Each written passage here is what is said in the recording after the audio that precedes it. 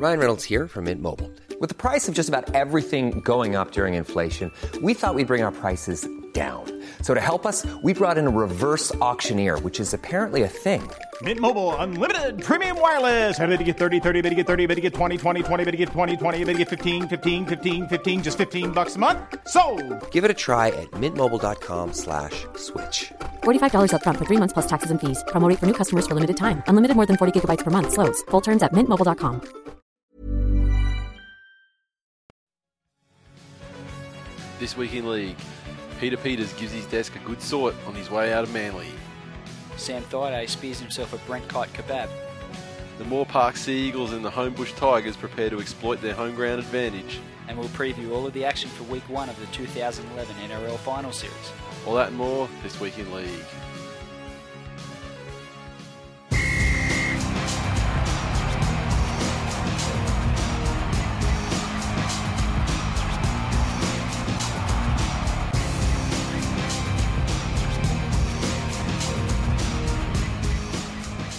Welcome to episode 64 of This Week in League. I'm Nate. And I'm Glenn.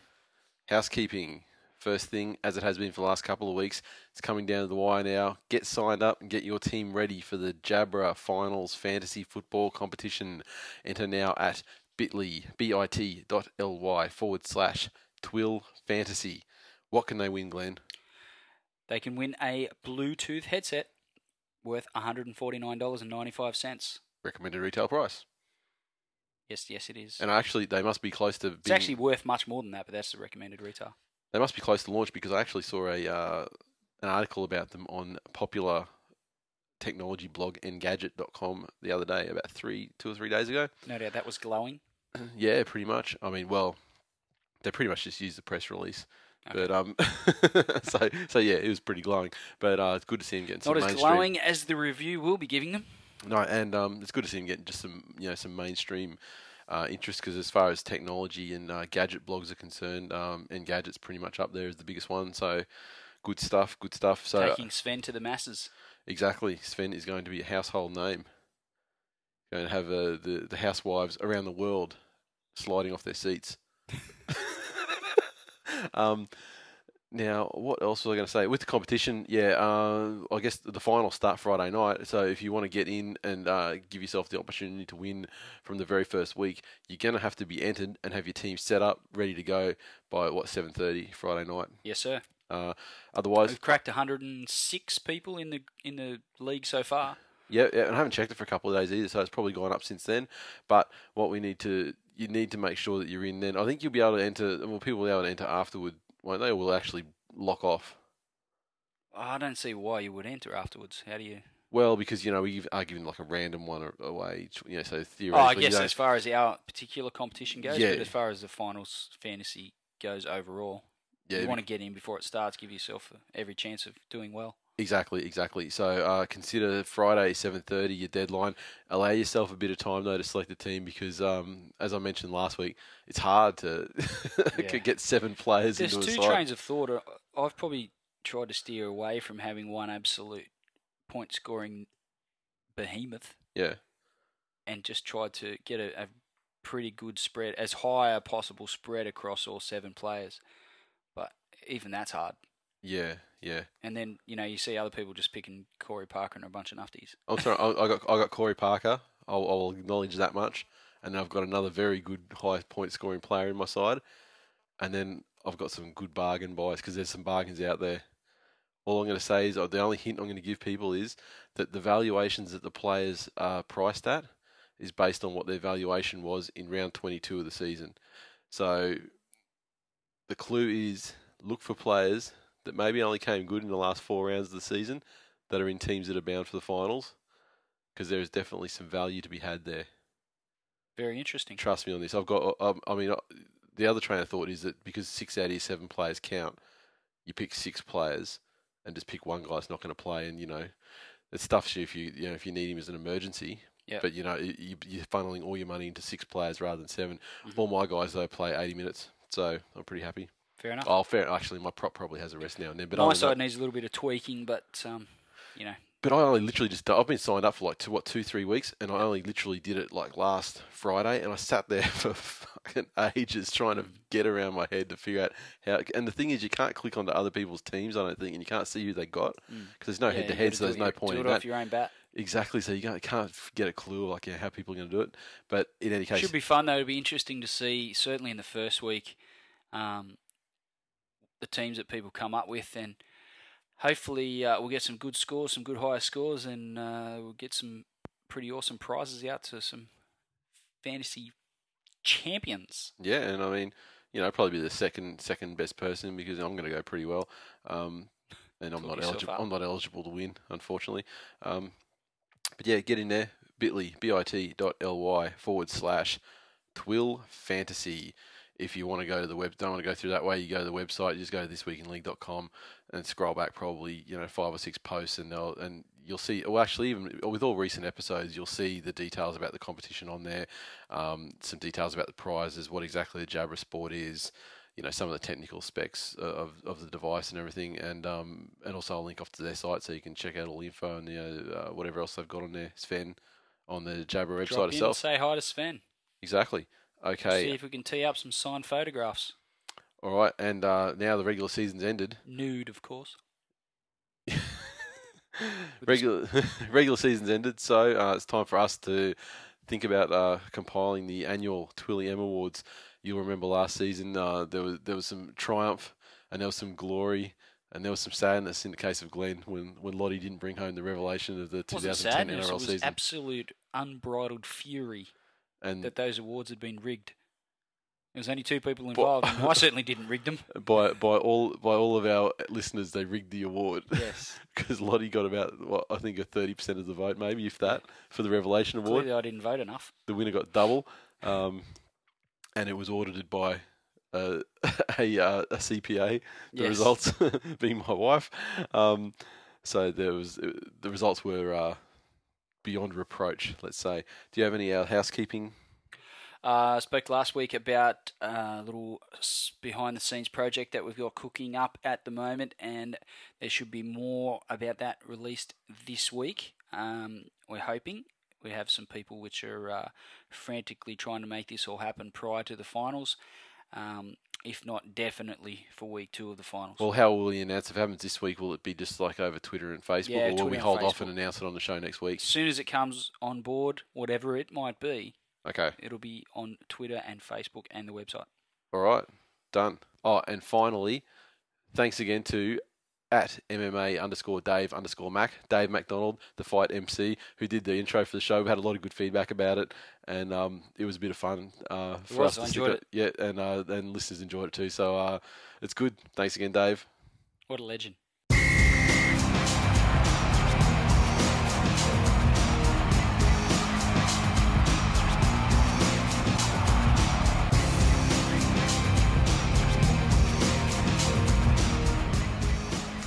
News.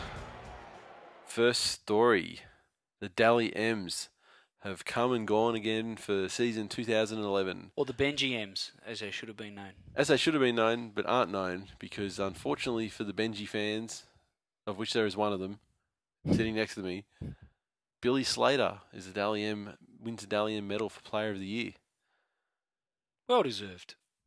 Yeah, well, it's a surprise to me. I mean, I knew he'd be one of the guys up there. I knew he'd be sort of top 3 or top 4 player. Made even more impressive by the fact that he's got 2 absolute champion players that play alongside him, taking points off him every week. Yeah. Very good.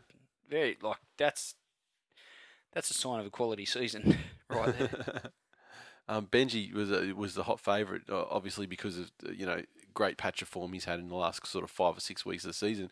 As it turns out, it wasn't enough, and Benji didn't actually pick up any points in round 26, which, I mean, we're sort of speaking about it, off the air. I wasn't expecting him to. I was expecting him to pick up a point, it would have been based on the work he did all the way up to round 26. But yeah. The big surprise is that Glenn Stewart was actually a contender. I don't think anyone ever mentioned Glenn Stewart as being a contender for the award. And basically that brawl that took place cost him any chance. He was suspended for 3 matches, which means you lose for a suspension. You lose 3 points per suspended match, and so he lost 9 points. That meant that he finished on 18 points. Whereas if he hadn't have been suspended, he would have had those 9 points. So that would have been 27 points, which had him equal with Benji Marshall. Plus, he would have been able to poll votes in rounds 25 and 26. And you would imagine it against the Storm and and against the Broncos. Point. He would 2 weeks. Exactly. That is absolutely incredible. I mean, Slater had 29 overall. So I mean, but the odds of Glenn Stewart picking up 2 points over 3 rounds, over 2 rounds, would have been reasonably high. Definitely. I mean, just to be the third best player in 2 consecutive games, Jesus. And he's been man of the match in enough games that it's possible too. Sure. Amazing. And like you said, he wasn't even mentioned, really. Yeah, not a single person mentioned him as a contender. I guess with the suspension, they knew it took him. But yeah, and historic and history will show that he finished fairly far back in the pack. But when you look at the reasons why, and I mean, just even the 9 points he lost through suspension alone, that's incredible. Some of the other results of the Dally M's this season, Billy Slater, he also got the fullback of the year and team of the year, winger. Uate Pate, very well deserved. Definitely. Centre, Jamie Lyon. I'd hoped for it, but I didn't. Honestly, I didn't expect it. Yeah, I wasn't expecting him, but I'm amazing. I guess there's a few other candidates, but it's well deserved. He's had a good season. Yep. Some of these other positions, 5'8", halfback, prop and hooker, all very predictable. 5'8", Benji Marshall, halfback, Cooper Cronk, prop, Matt Scott, hooker, Cameron Smith. I don't think anyone would argue with any of those, and they're very, very predictable. Definitely. Second row, I guess that's, second row is kind of a hotly contested position. Sam Thaiday, the winner though. Lock, Paul Gallen, which no one could probably argue with. No-brainer, yeah. Yep.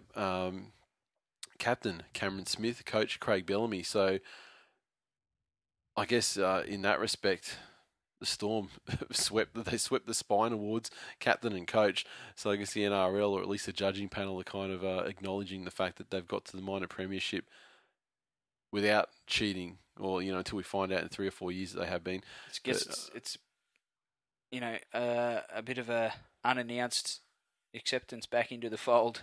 Yeah, really. Exactly. Rep Player of the Year, Cameron Smith again. Jeez, wow. Storm, it was Cleaning up.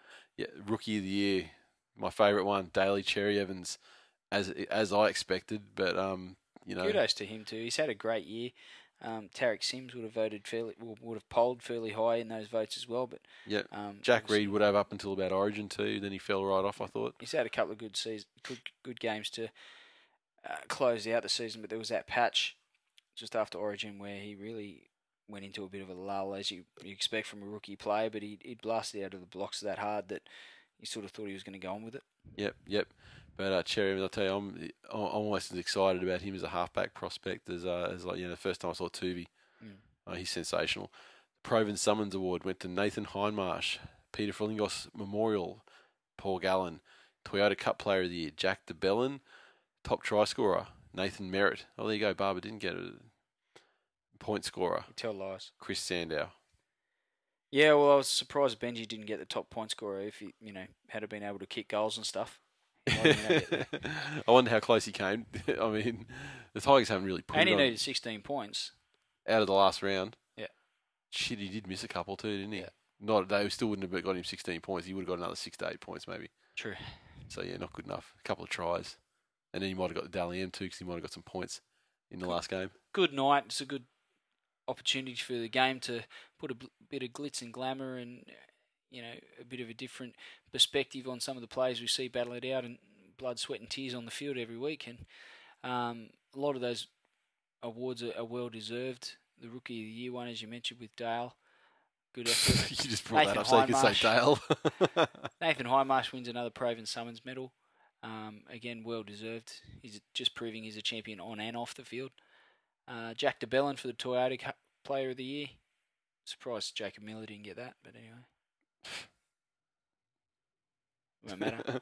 Yeah, it won't matter. He'll make up for it with a couple of premierships in the next couple of years. Jacob Miller. He'll sink like a rock. Champion of the people.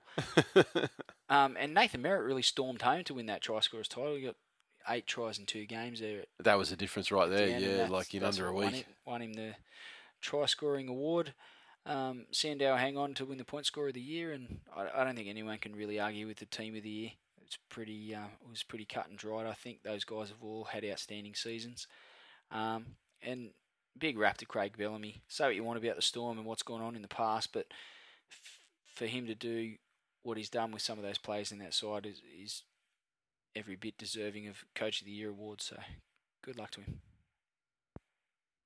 No luck to him. Hope they lose every game from this point on. Next story, Sam Thaiday to miss the rest of the season. Brisbane Stars Sam Thaiday will miss the rest of the NRL season, aka 2 finals games for Brisbane Broncos after entering an early guilty plea to his dangerous throw charge. He tried to do the right thing this time. He came in as the first man in, but unfortunately he can't even do that right.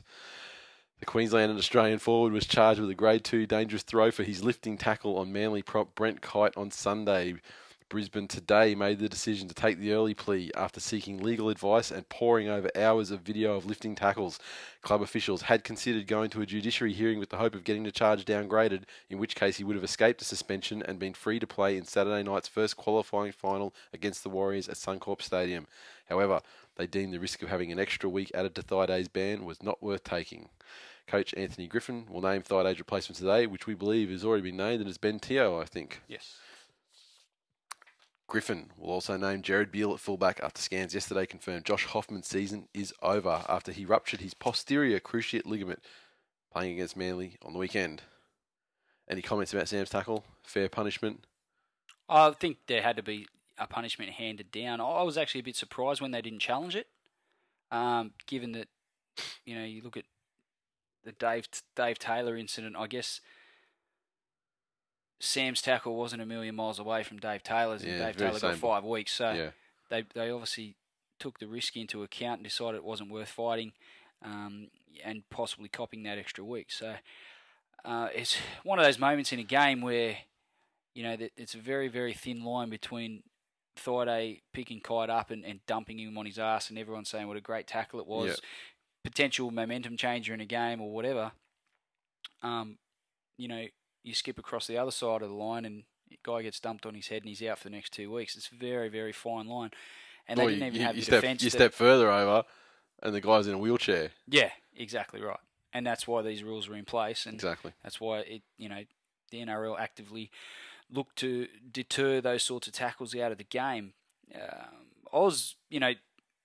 The Broncos, they didn't even have that defence where there was multiple players in the tackle. It was one-on-one. There's not like one guy was going one way, one guy was the other guy. Yeah, that's right. And there was, that sort of defence where things got out of control, but there was another party at play as well. So I think they might struggle, to be honest. I think certainly against the Warriors this weekend, a wide-running back rower with the force that Thaiday runs the ball, and also the help that he gives Lockie in defence is going to be sorely missed for the Broncos against the Warriors, and whoever the next opponents might be.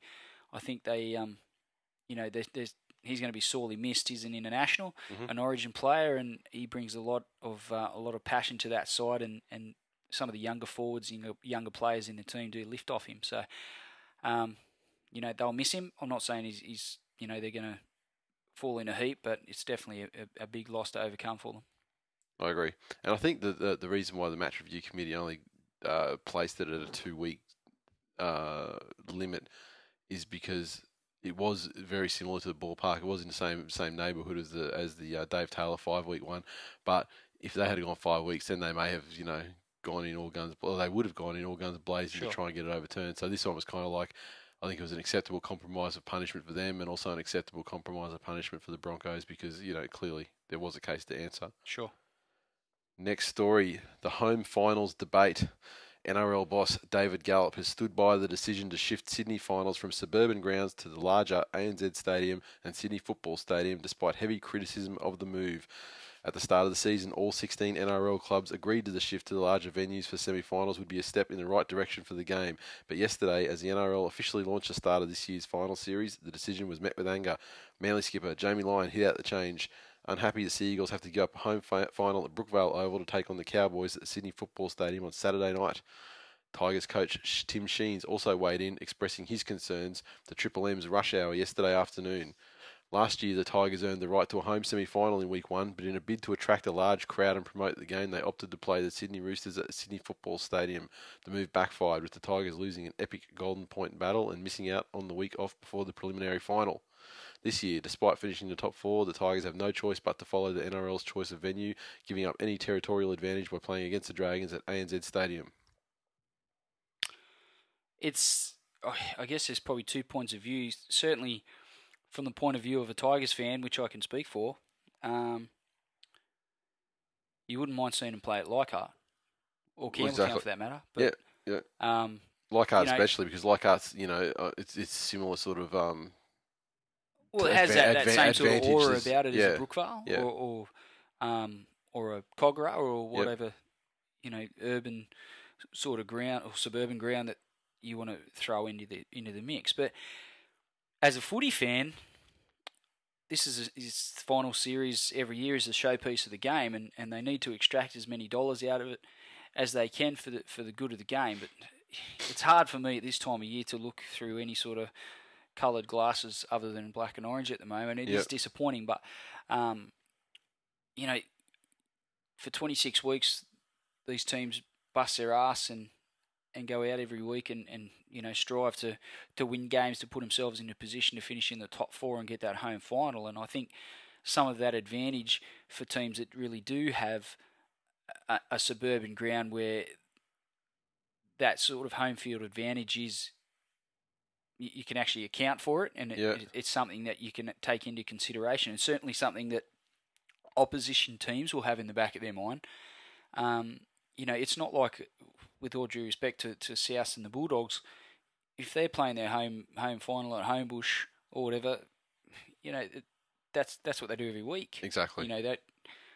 If they were drawing 50,000 there every week, then that becomes a real advantage for them. But the fact is, they're not. Exactly. And 20-something thousand at Brookvale or 20,000 at Leichhardt is a hell of an atmosphere, and it's a hell of an advantage to those teams. But for the betterment of the game, they've made that decision. It's I just want to see the Tigers win home finals. As a Tigers fan, I just want to see them win, and any advantage that they can get to go towards them winning the game, then I'm all for. But having said that, I'm also a big advocate of the players being paid what they're worth, and the game growing at the grassroots level and really taking some massive strides forward. So you can't really have one without the other. So you've got to make that sacrifice, and the Tigers did it last year, and they'll do it again this year. And well, yeah, they did agree to it at the start of the year. Yeah, there's 3 points to make. One, the CEOs all agreed on this. So Graham Lowe, and who's the CEO of your lot? Steve Humphries. They sold their fucking teams out. Simple as that. And the blame lies solely at their feet, because if they didn't think it was going to be an issue, or if they did think it was going to be an issue, Same would have applied for Penrith had they made the finals. Yep.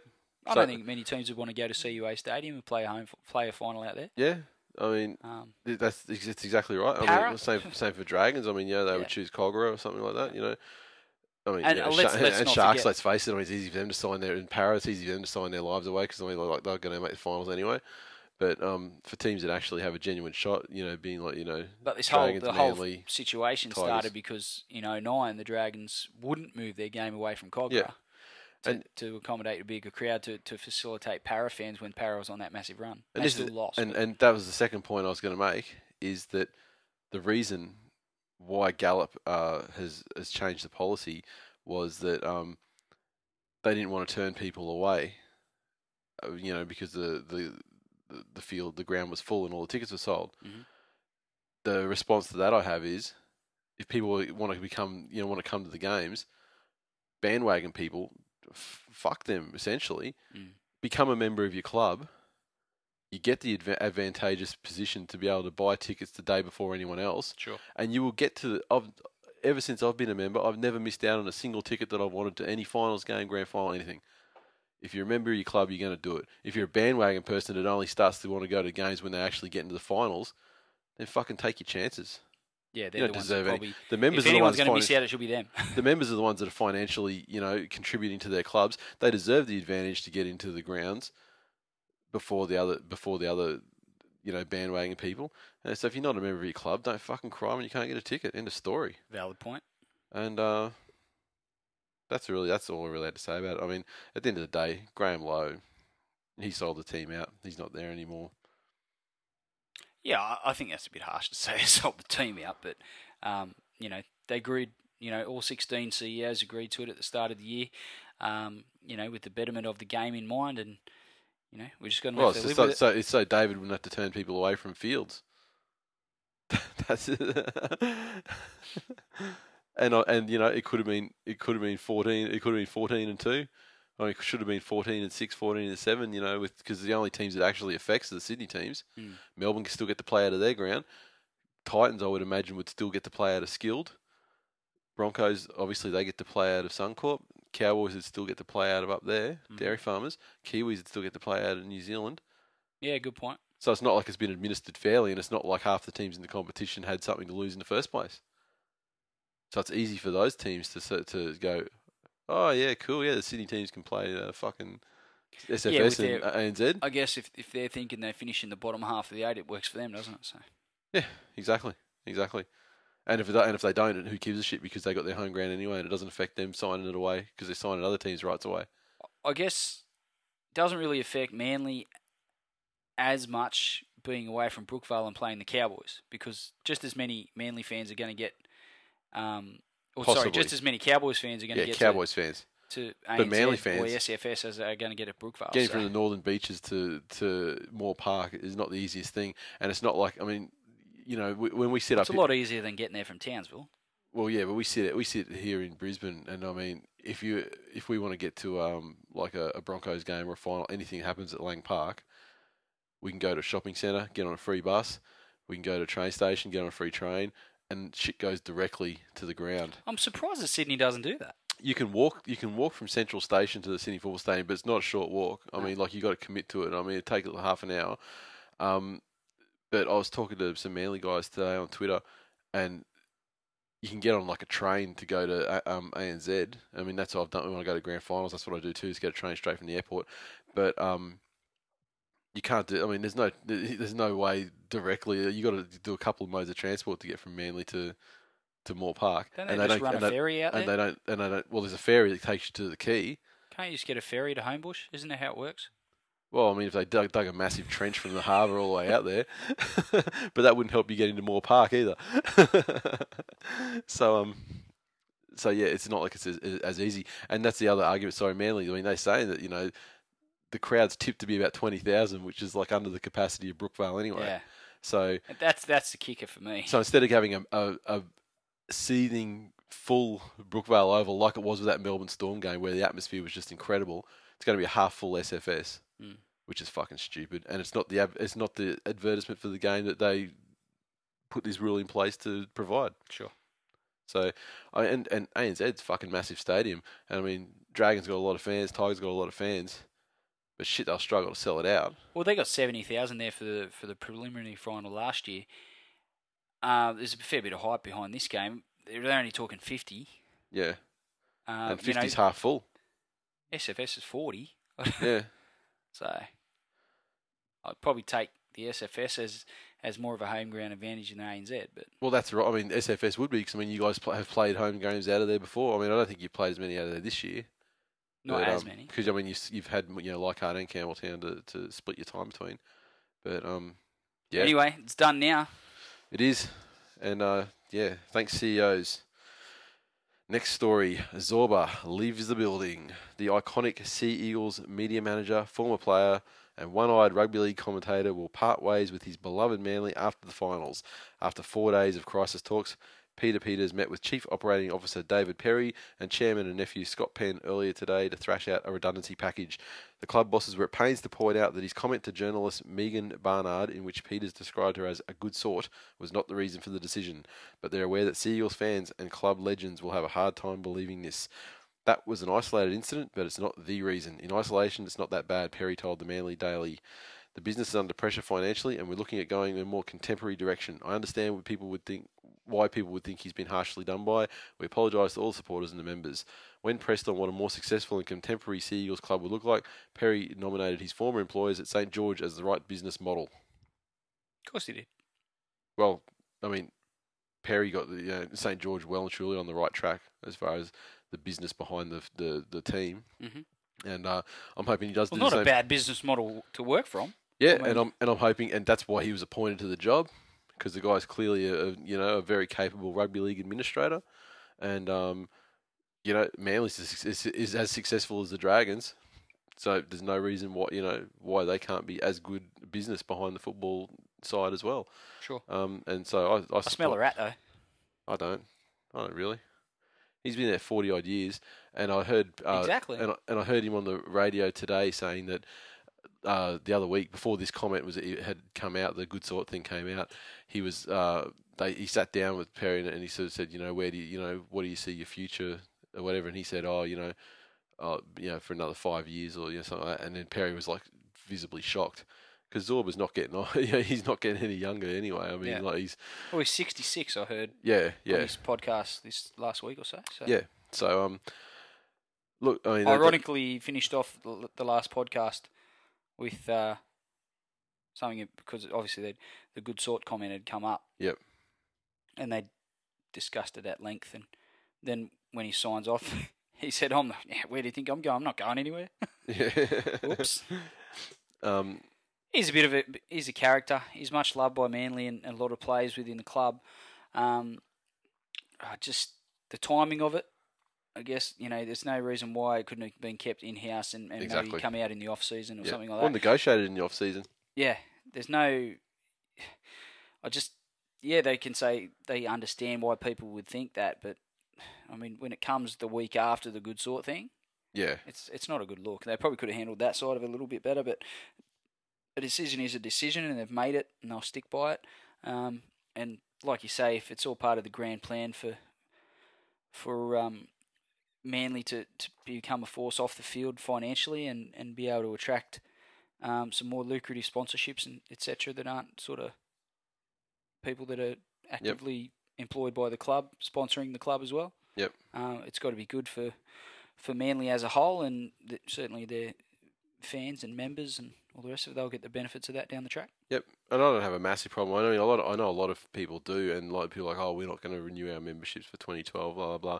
But people need to understand as well that there's been good sides and bad sides as well, and the bad sides aren't exactly terribly public, but there's been administrators and people have tried to get rid of him for over the years before, and he's managed to survive generally through tight associations with the coaches, and then like guys like Desi and the players, Arco, Bob Fulton, people like that.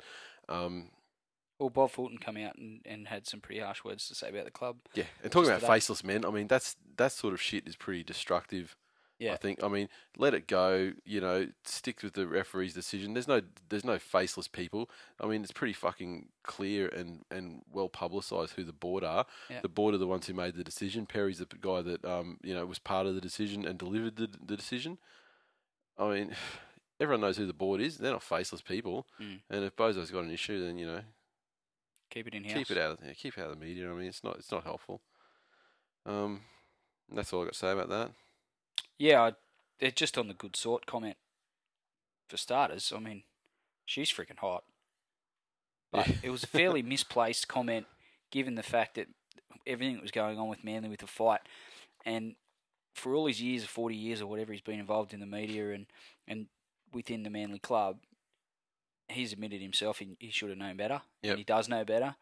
And like you've said, I'm not sure that I buy into the media vendetta against Manly as much as you do, but there is definitely some merit to it. There's some pretty destructive and pretty pointless stories. You can provide get examples. I out can there. provide a clear timeline Oh, of no doubt. examples for you. But I mean, even just like the last 2 weeks, like the Storm thing, that's all fine. I mean, and they went fucking. well, that wouldn't have mattered. They went bananas over that. I mean, Yeah. fucking bananas over it. Then the good sort statement came out, and no one raised that, except for the Daily Telegraph, who turned in this massive thing like Zorba's got to be sacked for this. Then when he gets sacked, it starts printing things from like Bob Fulton and that saying he shouldn't have been sacked, and isn't it terrible that he's been sacked? And then I the thing I with don't the understand, right? If it's not just you that has this thing about the Daily Telegraph having this vendetta against Manly, but Bob Fulton, an immortal, yeah, and still actively involved with the Manly club. yeah. Why would he talk to the Daily Telegraph and give Well, he's not put fuel on the fire of a story like that? Because he's not really actively. He's not actively involved with the Manly club. I mean, he's a broadcaster. He's with Hadley and that now. I mean, Hadley fucking hates Manly. Like, white hot. He could work for Daily Telegraph. He hates Manly so much. And then you see the final thing is when they came out. The Sydney Morning Herald had the story that I read earlier about the home ground thing, where Tim Sheens was complaining about it and Jamie Lyon was complaining about it. Daily Telegraph runs the story, and it's only Jamie Lyons complaining about it. So, it's just ridiculous. They fucking spin it the way they want. Burn that fucking piece of shit rag to the ground, I say. No doubt Zorba will fall on his feet and he'll continue with the rest of his career in the media. Well, he's still his broadcasting career and all of that sort of thing. Maybe journalists will have to work harder to find stories out about Manly. Because, I mean, he won't be as forthcoming. But, we'll see who gets appointed into... Well, given that he was made redundant, there can't be a media manager role. Might be a digital eagle. Well, that exists already. And, with all due respect, a digital eagle's not, is not a qualified public relations or journalist who's, for delivering that sort of, for press briefings and things like that. Yeah. Oh, well, it'll be interesting to see which way they handle it. Agreed. Hopefully they leave Zorba with a bit of dignity after he's left the place. Even just let Scott Penn handle it, I mean, he's done public stuff, he's done announcements for the club on the club's behalf before, or, get David Perry a bit more visible. I mean, he hasn't really, he's been very quiet since he took over in June from Graham Lowe. So I wouldn't mind seeing a bit more of him. He seems like he's got a reasonably smart head on his shoulders. He's no Stephen Humphries, but hey.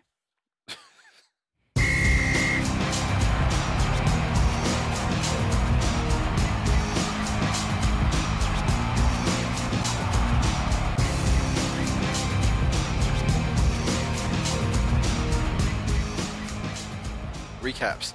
Kicked off Friday Night Football. St George Illawarra Dragons 32 defeated the Penrith Panthers 12.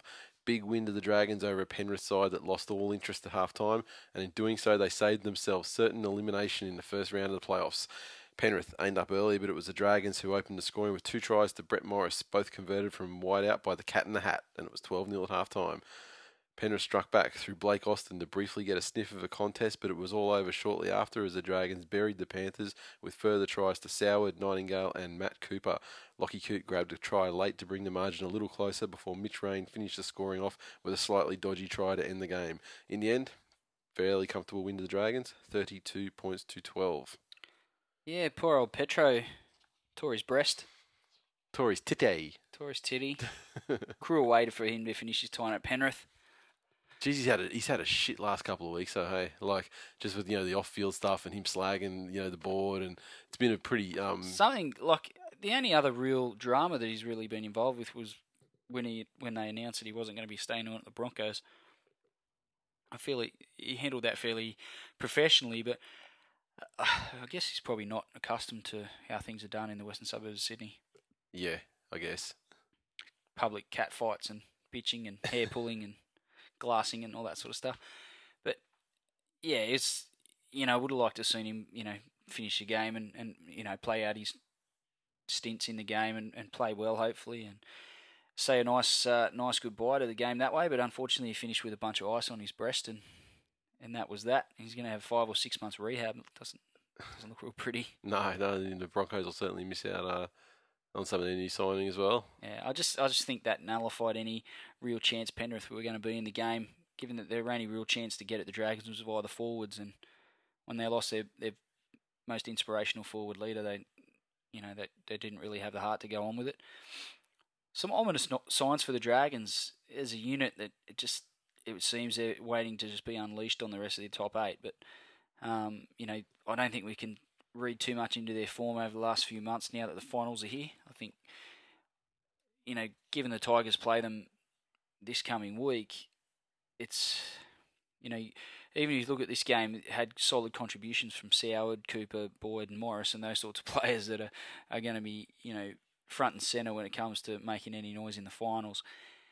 And then on top of that, I've got to say I'm most worried about Wayne Bennett's contribution to this final series, and to the Dragons as a whole, and more so than I am worried about individual players.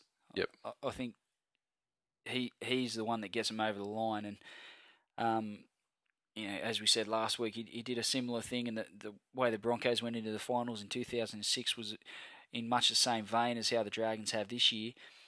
And they went on and won in the comp and looked very good in doing so. So I'm very wary of the Dragons, and I think they showed some more signs this week that they are, heading back to to the side that they were at the start of this season and all of last season. So I mentioned Brett Morris.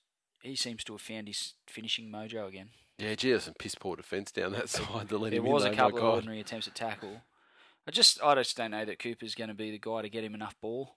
No. I'm not Cooper's sure how like, he got. How much was Cooper injured last year that Morris scored so many tries? He mustn't have played a game. I mean, Cooper's like Zoolander. I mean, like, it's not that he can't turn left, he can't pass left. Yeah. I mean, it's shocking. And I mean, how frustrating would it be to be, I haven't seen Zoolander either. Yeah, I saw the fucking glaze look in your eyes, and I thought, I'm just going to plough through. You seem to be gracious and sort of go, like you got it. But then you just dobbed yourself into shit. That's it. I thought I'd bring that out. It was topical. Yeah. But this week, Glenn hasn't seen Zoolander. It's a whole another podcast. For people keeping score of the movies he hasn't seen that everyone else in the world has seen. I've almost forgotten all the which ones you haven't seen now. I mean, there's so many. I assume you haven't seen anything except for sports movies. Yeah, maybe, exactly. Like Rocky and stuff. Good point. Now, look, again, the Dragons took some more steps, but it all ends this week, unfortunately, for Dragons. Or begins anew. We'll find out the mystery of the finals. Over to Twitter. Not a lot on this one. I have a feeling it's because everyone, everywhere they played the other game first. Yep. Everyone watched that. That was the game that had some ramifications for the finals, I guess, and everyone just went to bed, I think. I think so. I was knackered. I know that much. Mr. Bowles sent us a message though, and he seems to be a Penrith fan, given he's got his display picture on Twitter is a Purtell jersey. And he says Panthers put Matty Bell in tears and drop him for 12 minutes of that has-been Petro. Not a good look. Bring on 2012. So now Petro's a has-been in the hearts of Penny Panthers supporters. Haven't they changed their tune? Not good. Dragons fans, they must all went to bed too. Did I say wet the bed? Went to bed. Went to bed, wet the bed. Potato, potato. Tomato. When it comes to Dragons fans. Second game, Newcastle Knights. This was the game. Newcastle Knights 40 defeated the South Sydney Rabbitohs 24. The scent of quality finals football was in the air as these two sides took the field for a defence-oriented battle royale to see who would take the final spot in the top 8 for season 2011. As the 64 points scored in the game would indicate. As it turns out, that smell must have been coming from the future because there was nothing at all of that sort on the field in this game. There was a smell. The Knights heard the opening whistle and commenced a blitzkrieg on the hapless Rabbits, opening the scoring in the 7th minute through Isaac de Gois. The Avalanche then continued with tries shortly after to Kafusi and Houston, giving the Knights an 18-0 lead after only a quarter of an hour of play. The Rabbitohs grabbed their first try of the match shortly after, a simple try to Corrigan, 18-6. The Knights, they finished off the half with another flurry with 2 tries to the Iwate Pate, giving them a 30 points to 6 lead going into Oranges. Second half, 8 minutes in, and it was Iwate again collecting his 3rd try of the night and chalking up another hat-trick like good wingers do. South then began their comeback with Merritt grabbing a try in the 55th minute, then McQueen scoring in the 65th minute to bring them closer at 34-18 with 15 minutes to play. In the 73rd minute, they crept closer still through a try again to Merritt, reducing the margin to just 10 points. But that was as close as they got, and right on full time, Iwate streaked away to get his 4th try of the night, and following the conversion from Adam McDougall, the Knights ran away with it, 40-24. The big toe poke from the Big Mad toe. Dog. I mean, Well, it was Mick Cronin. I mean, thanks. Much love to Iwate for bringing it around a little bit for him. It's only that McDougall's probably older than Mick Cronin. Right, I mean, yeah, Kicks the same. The old toe poke. I mean, who's the last person that was really? I mean, Meninga. Was it Meninga? Was he the dead last one? I think so. I think so. Was it someone like Corey Parker? Was he rolling with the toe pokes and then flipped up the style, and then learnt to do it, around the corner way? I don't think Corey Parker was toe poking. There was someone, I'm not sure if it's a current player, but it's certainly a recent player who was a toe poker, and then they adapted they adapted it to around the corner style. Benji. Back to toe poking for you, son. Shit poker, Benji. My first thought for this match pre-game was that South would blast out of the blocks, and I thought that they might struggle to maintain the intensity for the full 80, and that might have been when the Knights might have come back and got them. I think they struggled to maintain the intensity for 80, but it was all asked about. Yeah. They come home with a wet sail and started like a bunch of shit. But even so, I mean, Newcastle, like last week, they had the game against the Doggies. They got out to a good halftime lead. Not nearly as good as this one was, but it's still good. And they just completely surrendered it in the second half. This time, they had a better lead going into halftime, extended it, and then faded. Then they did fade a little bit, but they did right the ship as well. I mean, it was just some of those unstoppable things with South. When South had the ball, they were unstoppable. Newcastle stopped them once, slowed themselves down and sort of controlled it. And then, they went on with it, scored a couple more tries that would finish them off. I'm a bit concerned about their late game fade outs, especially considering their next opponent. They're behind the 8 ball to get a result in this game as it is, a result anything other than a loss. And if they do manage to blast out of the blocks and a few things go their way and they put a lead on, they're going to have to know how to hold on to it, because a team like the Storm's going to come and get them. And if they just wilt like that, they're gone. Their season's over. The thing is as well, though, I mean, a lot of their tries came off absolutely diabolical defence as well. I mean, and Newcastle were... you look at the Voices one. Yeah. He spun out of a tackle and then ran 7 or 8 metres through about 3 or 4 defenders and crashed over. Yeah. He's a strong dude. He's not the biggest bloke on the field. Kafusi scored under the sticks through goal line defence that was virtually non-existent. Uate beat 3 or 4 on of his tries were, 4 or 5 on his second try. Yeah. I mean, just guys just falling off tackles, Yeah, just absolutely. And for their part, South, I mean, they scored. I mean, that first try that South scored was off the most momentously shithouse defence I've ever seen in my life too. I mean, it wasn't even a cutout ball or anything. It was just a pass to a guy running into a hole, but the hole happened to be about 4 metres wide and about 5 metres out from the try line. It's Newcastle have had some games where they have had some really resolute defence this season. This certainly wasn't one of them, but with their big forwards aiming up, and they have put some pretty positive defensive performances together. But South are capable of carving up a lot of sides. Yep. But jeez, Newcastle didn't exactly cover themselves in glory defensively. So no, certainly not, especially with that lapse, because the tries once again were quite easy tries. Sure. That were scored. All in all, a decent effort from South, given the forwards they were missing for a large part of the season. For them to go so close to the 8 was a good effort. I just wonder if maybe South, I'm not sure they have this in their DNA, but whether they need to take a more under the radar approach in 2012 rather than coming out. Stop saying this is the year. Yeah, and saying, oh, look, we can win the comp. Let's just say, oh, we just want to put our best foot forward. And maybe a change in coach, someone that's it's got a proven, he's a bit of a here and now sort of coach, Maguire, and, whereas Johnny Lang, his last real coaching success was 10 years 8 ago. years ago. Yeah. So with this guy, maybe he comes in and puts his foot down and stamps his authority on the team, and they take a bit more of a conservative approach to announcing what they're going to do before the season. So just putting themselves under pressure. Yep. All right, Twitter exploded with this game. Australia, he basically flagged at the start of the game, like, I got 20 things I can send you. And I was like, go for it, send them as you think of them. He's like, no, so I'll try and compile them. So anyway, he sent one through and said, hey, vaunted South left edge attacked. They get to run at you too, right? Cruzio6, great hat trick to Lot. Oh, my bad. Uate Pate, like Uates do. There's one for you, I think. Shut up, Cruzy. Paraman 1973 came along the same lines. Another non-Lottie scores a hat trick like all non-Lotties tend to do, and I hear Pate poppers going off in the background. The trophy box. Being beaten by a team as shit as Newcastle. LOL at Souths. But the Knights will be cannon fodder next week. Yeah, sadly, I think they will be. Australia comes through again. Birds do it, bees do it, even educated fleas do it. So let's do it. Let's LOL at Souths. And I think, and the trophy box again. Souths, 40 odd years of beating their chest, and again they've shown they're all talk and no action. So wow, I suspect there's a lot of South haters out there. Yeah, and you know what? The general temperature of all of these tweets has been because they talk themselves up, like you were saying. They talk themselves up at the top of the season and say, "This is the year we're going to win. We bought all this and done all this, and we're going to win." Then they peter out and don't even make the finals. And I think that's that. I mean, I think that their public image could be, done immeasurable goodwill, by not.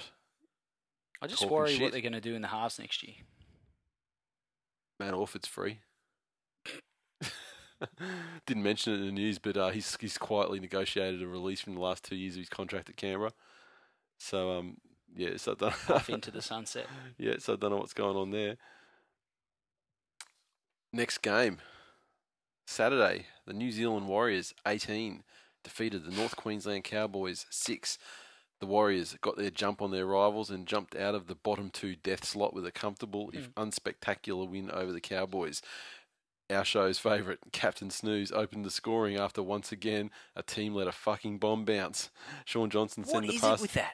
I don't fucking know, but it seems to be epidemic over the last 4 to 5 rounds of football. I mean, it's happened in isolated forms like It's Ben not like Barber they're and stuff. literally taking the name of the kick literally. Yeah, like don't get within a crater of it. Fuck.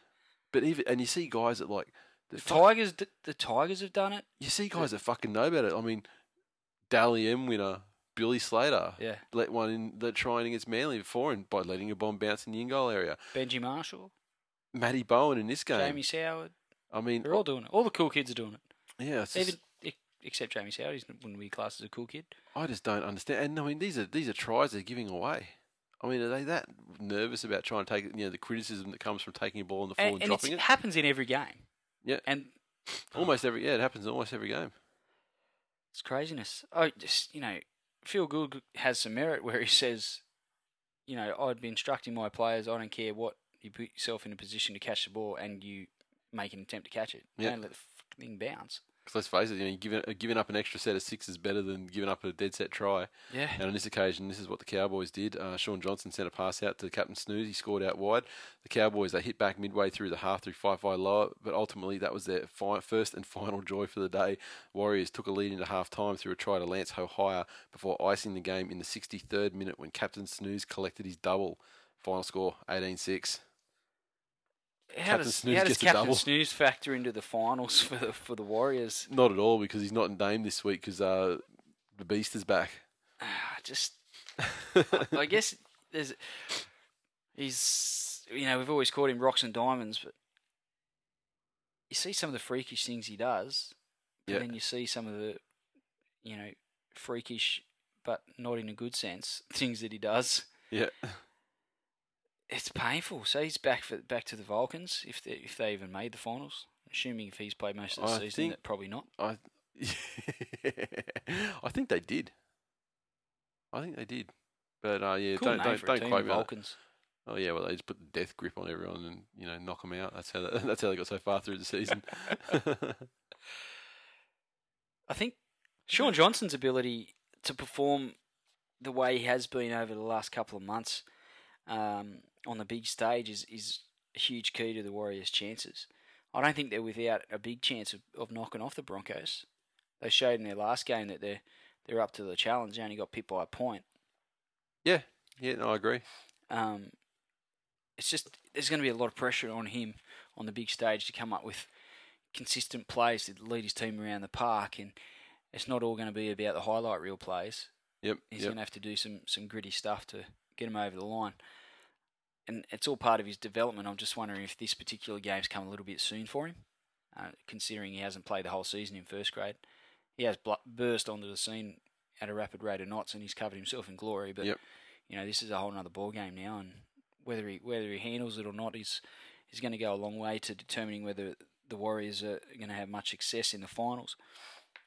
Bowen and Thurston, they've got a much vaunted combination, but it just doesn't seem to be clicking at the moment. Yeah, I mean, and Bowen was sensational when Thurston wasn't there. Yeah.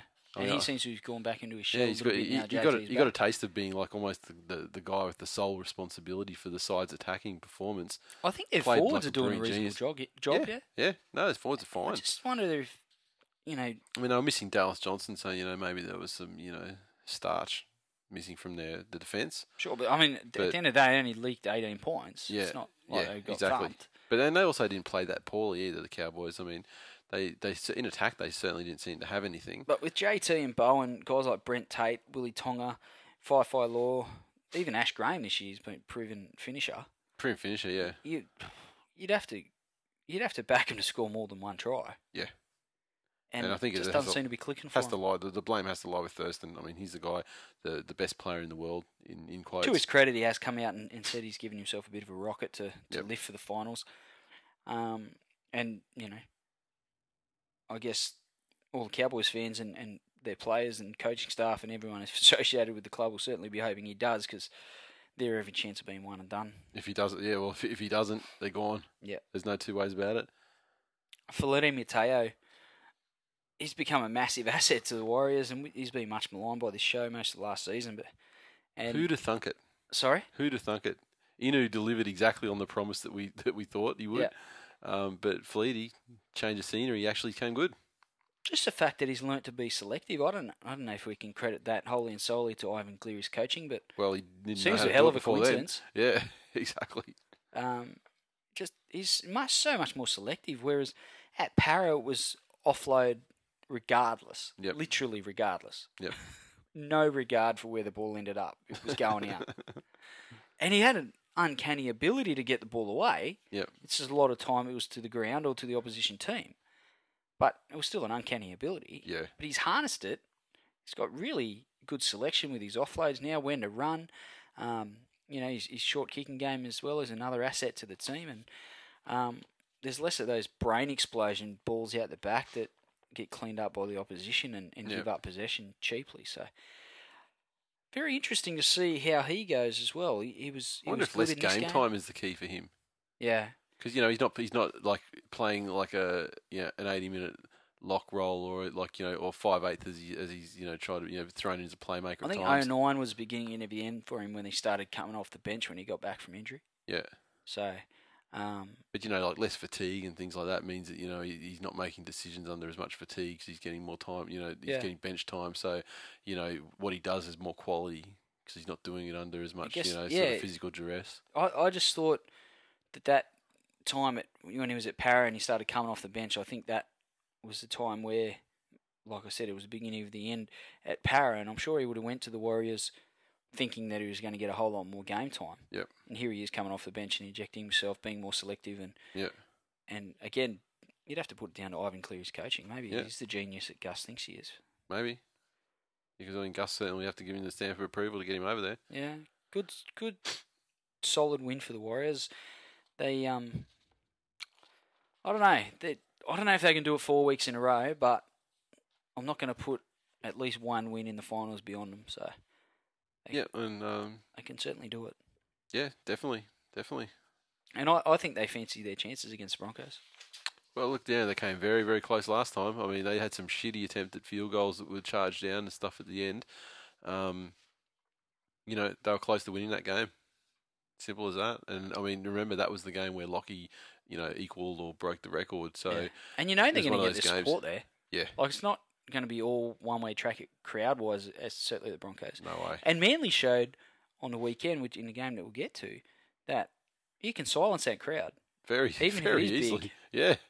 Very easily. So, if all due respect to the Manly people that made it to the game, the sheer weight of numbers from the amount of Kiwis and Warriors fans. If they come up the M1 from the Gold Coast, because when we went to that test match in April, it was phenomenal. It felt like it was in New Zealand. I mean, it was just the crowd noise. And we knew we weren't in New Zealand because we still had our wallets. Yeah. And we weren't wearing jandals, bro. And our dollar was still worth $1 and not $2. But there was just as many Kiwis as there would have been in New Zealand. Yeah, exactly. He's very vocal ones too. So I mean, if you can get half of those guys up the road, we did get the ones at the top of the gene pool that were smart enough to get out of there. Yeah, exactly. Not a lot on Twitter for this game. Kiwis maybe they're bringing the cards close to their chest. Cowboys certainly had nothing to say. Shitting themselves, I predict. Yeah, I'm not sure the Cowboys are overly happy with where they're at the moment. No. I mean, what's 4 in a row they've chucked away now. All right. At Backwards Sit on Twitter, game report. Warriors showed the Brokeback Mountain men how to be a winner. Next week, they will geld the horse they rode in on. Excellent. Oh, that's the funniest thing he's ever said. Ever reliable. Tony Strange. Love it. Next game, Saturday night. Spoonerpalooza. Yes. The battle for the spoon. So dubbed. Parramatta Eels 32. consigned the Gold Coast Titans to the spoon with a measly 12. A game that I was in attendance. You and 20 others. Yeah, along with 21 other Twill Nation members, thanks to the generosity of our buddy Choppy Close. And it was all bad news and very quite depressing for the Gold Coast Titans. The Eels were on top early and they remained on top for pretty much the entire game. They opened the scoring in just the 8th minute through Ken Seo, shortly followed by Jared Hayne in the 13th minute in a 100-metre try line effort. The Eels, they continued to lay on the points with Morgan getting his double with tries in the 20 and 32nd minutes. And with Luke Burt's 3 goals from 4 attempts, the Eels went into Oranges with a commanding 22 points to nil advantage. There were... Where are we? Second half was more of the same. The Titans playing like they were not the least bit interested in sending Preston Campbell into retirement in style, and the Eels moved ahead 32-0 through a double to Ben Smith inside the first 10 minutes of the half. The game then died off as a spectacle. Eels visibly dropped in intensity, and despite the Titans trying to mount a comeback of sorts, it was far too little, far too late. But they did add 2 tries, one to O'Dwyer and one in the final play of the game to Mead. Anthony LaFranchi was given the honours of the final conversion and made no mistake. Final score 32 points to 12. Sad to see the Titans couldn't even get up for this game. Man, At seriously. the end of the day, they had 9 players leaving the club. It was fucking depressing, including Preston Campbell, who's a freaking champion in every sense of the word. And Yep. guys that are foundation members of the club like LaFranchi, Nathan Friend, Yeah. these sorts of guys. And they couldn't show up for them. I Very disappointing. Oh, in a think their season of turned- lowlights, I this think, is... I think their season turned when Friend was out Yeah. and offloaded. Yeah, I think think about so. think about the timing. Because they didn't start the season. They didn't start the season well, but they didn't start the season like Spooners either. No. I mean, they were still fringe of the 8 kind of thing. And yeah, The whole Nathan Friend thing, certainly looks like a catalyst for things turning sour down there. But I feel really bad for them. That it's been a season of lowlights for them, but there haven't been many more lower points than this game. yeah. For their final game of the season, for their fans, they got a good crowd. There, It was 18,000 or something 18 as something, it was announced. So and it seemed like it could have been somewhere around the mark. a legit 18,000. It was certainly the fullest it's been at a Titans game that I've been to this year, and I've probably been to 3 or 4 of them now. It wasn't as full as the All-Star game and the Test match, obviously, but yeah, it was pretty full. So, Their performances this season, and yes, they've had their issues with injuries. Guys like Friend or even Princey's been out. Bailey's had his issues. So has LaFranchi. But I just think their performances this season detract somewhat from Cartwright's coaching stock. His reputation has been unquestioned up till this point. yeah. He's had a pretty charmed run with some of the playing roster that he's had access to. Searle's certainly given him a bit of a free rein as far as recruitment goes. And he come into this season having finished, 4th last year? Yeah. Was it 4th? 4th?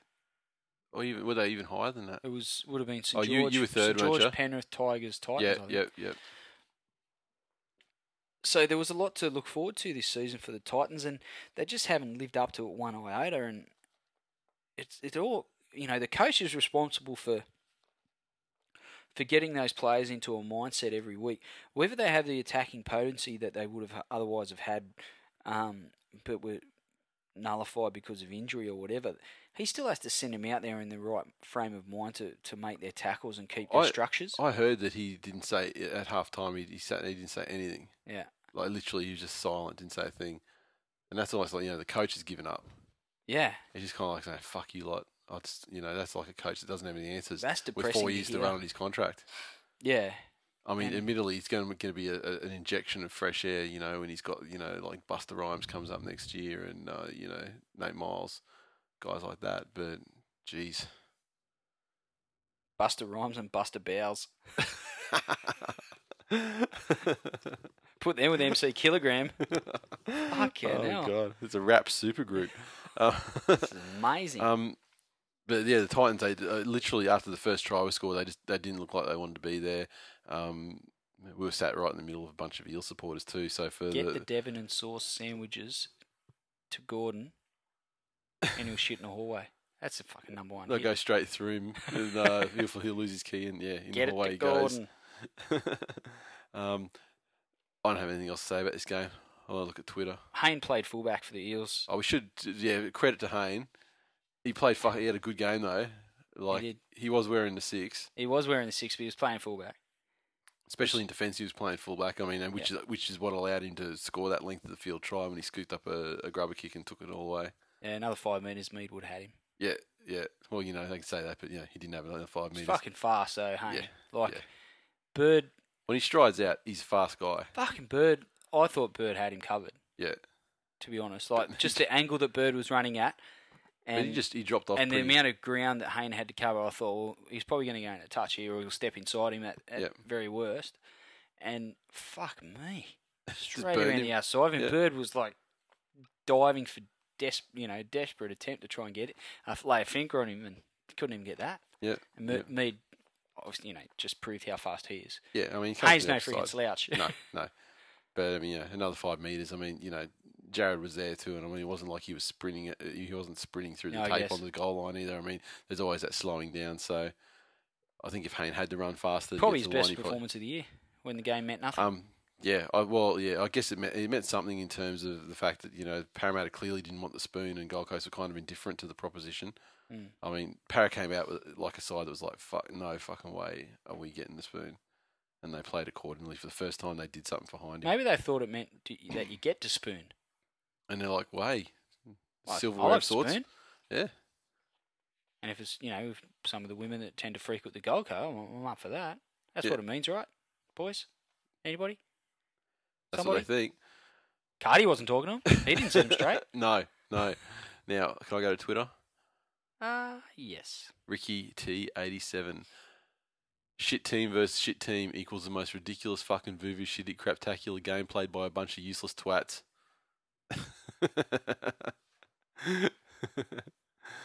Okay, and we had another one here. Nigel Bridgman RL on Twitter. He was one of the people at the game. He was there. He was sitting in the row in front of me. Said, those ingrates at Parramatta had better name the whole stadium after Nathan Hindmarsh once he's done. They don't deserve him. That got me thinking, actually. Do you think they'll name a stand after Lockie at Suncorp? What are they even called at the moment? Eastern and Western. They don't. So after the great Broncos luminary John Easton and Western's biscuits. Yeah, Gordon Weston. Yeah, I don't know. I know what you're saying though. I mean, because I can't believe that if Wally Lewis doesn't have one. Yeah. Yeah, well, I mean, there's a lot. When it comes a fucking statue, give him a stand. When it comes to Queenslanders and stuff, I guess there's quite a long line of people. Like you could argue that Mal, or you could argue something for Artie, or you can argue, what I mean, like. Yeah, I guess. But yeah, fucking Lockie, man. Yeah, it's strange that they haven't. Stadium.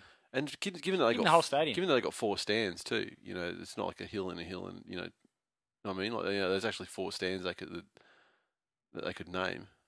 Or sections even. Yeah. I mean, you got the upper balconies, and I mean, yeah, definitely. There's plenty to name. And it's strange now you think about it. It's strange that they didn't roll in Frank Burke or something into one of the new ones when they from the old Lang Park. Yeah. Disrespectful for mine. All right. And finally on this game we got Benso, Parramatta Eels fan, overseas at the moment, and he's like filming. Yeah. An idiot abroad. Yeah, after what I hear, it was a masterful game. Clearly, time for you to retract every negative thing you've ever said about Jared Hayne, ever. I don't know. When he plays 80 minutes. To which I replied, no. Yeah. And so he said, just a subtle best fullback in the game comment then. And I said, no, he was wearing number 6. I give you nothing. Even in those games in 2009 where he went on an absolute tear, I'm not sure you could really class him as being totally invested in the game for 80 minutes. He injected himself and then some, but he hardly had, I guess that's part of the reason why they've been insistent on trying to play him at 5'8", is to get more ball in his hands. But I don't know. There's a lot of other fullbacks out there that show a lot more energy and a lot more involvement in 80 minutes of football that don't have the talent that Jared Hayne possesses. And he would have a massive impact on that team. We could put that on a loop. We've said it all year. Yeah. Sad for the Eels because they're paying a lot of money, and unfortunately, okay, he won you the game that didn't consign you to the spoon, but he He could have played like that for all season, and you might It's have a been few challenged. years ago. I think it might have been 09. Yeah, I think it was 09. Because the Tigers, their finals hopes were pretty well extinguished by Para in a game I flew to Sydney for, where Hayne chipped over the top and won the game in the last minute, which broke my heart. Anyway. And started this vendetta that you've been pushing on the show. Yeah. But anyway, the Tigers went down to Skilled that year. I'm sure it was 09. I couldn't make it to the game. It's the only Tigers game I haven't been to when they've played on the Gold Coast. Yeah. It's the only game the Tigers have won there. Ironic coincidence, you be the judge. And Benji absolutely carved up. It was the last game of the year. We couldn't make the finals, even if we won by 600. And Benji was just fucking unstoppable. Every time he touched the ball, he made a break. He put people through holes. His kicking game was great. Scored tries. And I was just like, why the fuck have you not been this involved all season? Yeah. Why haven't you done... Like, just unfathomable to me. He played in that game like he's played a lot of this season. Like, just last 5 or 6 being weeks. involved and taking the game by the scruff of the neck. And, it's a little bit... It's a bit of a hollow feeling when you see your best player do that in the last game of the season when you know he's going to Bali in a week's time. Yeah, yeah. And you start thinking about what might have been. Yeah, definitely. Para fans that have no doubt have a lot of that to look forward to over the next few months. All right, speaking of Benji then, Saturday, West Tigers 30 defeated the Cronulla Sharks. Speaking of not being involved 22. Much for 80 minutes. Yeah, exactly. A big crowd for Cronulla on hand to pay homage to the warhorse Paul Gallen in his 200th game, almost 17,000 people. Cronulla, they started well, but it was the Tigers on the board with 2 early tries, taking an 8-0 lead after Benji kicked like Benji Marshalls do. John Williams got one back for the Sharkies before the Tigers pushed ahead through a try to Moulton. Coming into the half-time break, Jeremy Smith put Stuart Mills in to reduce the margin to 2 points, but right on half-time, Lottie, has he scored a hat-trick yet to Kiri, grabbed the try to see the Tigers 8 points ahead at the break. Second half, the Sharks came out firing, getting close again through a try to Smith, but the pattern continued and the Tigers were able to keep that 8-point margin with a try to Farah. The Sharks got it back to the 4-point margin late in the game, giving themselves a sniff, but Robbie Farah grabbed his third try of the match like good Whingers do and finished them off 30-22. Unconvincing. Extremely. To be honest. We're following this game along at the on the iPhone apps and everything while the other game was going. And what were you saying? well, I was going to have a stroke. I was like, well, no, I was kind of like, this is not the worst thing that could happen because I was trying to figure out how the final positions would play out. And I was like, well, if they lose, that means they'll be playing at Lang Park next week, and we could definitely go. You know, like I was thinking that's actually not a bad thing. But then they won and they're playing on Friday night, and we can't fucking get down to that. Yeah. There were some worrying signs, given the fact that Cronulla scored 22 points. Well, there's that. There's that, definitely. But just the fact they blasted out of the blocks, they put a couple of quick tries on it, all looked really easy, and they clocked off. Yep. And if I want to be honest with myself, this dates back to last season. Most notably, all 3 finals games. Yeah, that's it. Blasted out to Leeds. Got pegged back and almost pegged back in Canberra. Lost the Roosters game. Yeah. Cat's hair hadn't been injured, you probably would have lost the Canberra game. Fucking Canberra were coming to get us and miss a kick on the siren. And old mate missed the goal, yeah. Yeah, and then, we led the Dragons 12-0. 12-0. And they come back and got us. So, yeah. bit of ill discipline, some penalties. Cronulla had a 6-0 penalty count in the second half and still found reason to carry on about how harshly done by they were by the referees. Could have been 100-0. Sorry? Could have been 100-0. They did get one dodgy forward pass call, or a non-call, where the Tigers ended up scoring in that set of 6, where there was a pass, one of those inside balls like they always call forward anyway. This one they let go and it was about half a metre forward. Yep. Just unfathomable to be how they constantly get that 100% wrong, no matter which way they go. It's just very rare they get that one right. I think, given the fact the Sharks got so close as it was, and Paul Gallen and Jeremy Smith were pretty much the only ones. They played like 6 men. They did. They were like Adam Blair.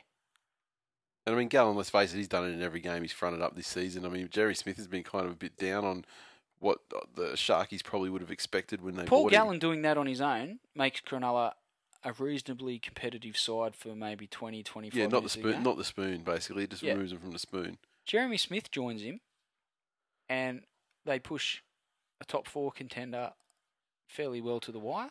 And if they had some proper Imagine backs, if they that had could one finish more it player off. doing that. If they imagine if they had proper halves, Yeah. that could deliver to proper backs. Because Albert Kelly was fairly non-existent in this game. Yeah. A couple of good little glimpses on his feet, but nothing really to write home about. Wade Graham was solid, but fairly unspectacular.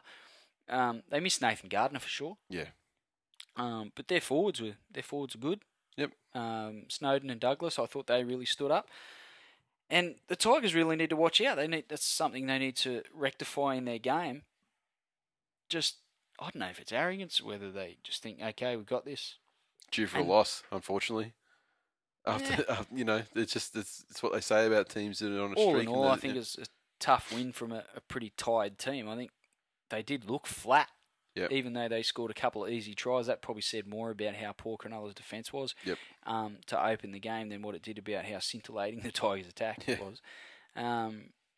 Also, you look at the try that Moulton scored, which was created by the initial break from Louis. He just pushed out of a couple of tackles. There was nothing hugely spectacular as far as attacking structure or anything coming out of that, or set plays or whatever. So it was, a worrying signs, and it's probably better that it come in this game. We still managed to squeak out a win than coming this weekend. Exactly, because you will concede that you can't play like that and get close this weekend. No.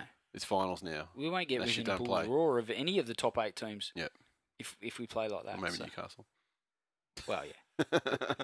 The real top 8 teams. Can I go to Twitter? Or you got more to say? Was it Robbie or Lottie that scored the hat-trick? I always get them too mixed up with I thought it was Lottie. He got the hat-trick, didn't he? Yeah. The beards. The one, yeah. They look exactly the same. Yeah, exactly. Identical. Yeah. Could be identical twins. Yeah, it was the one with the beard.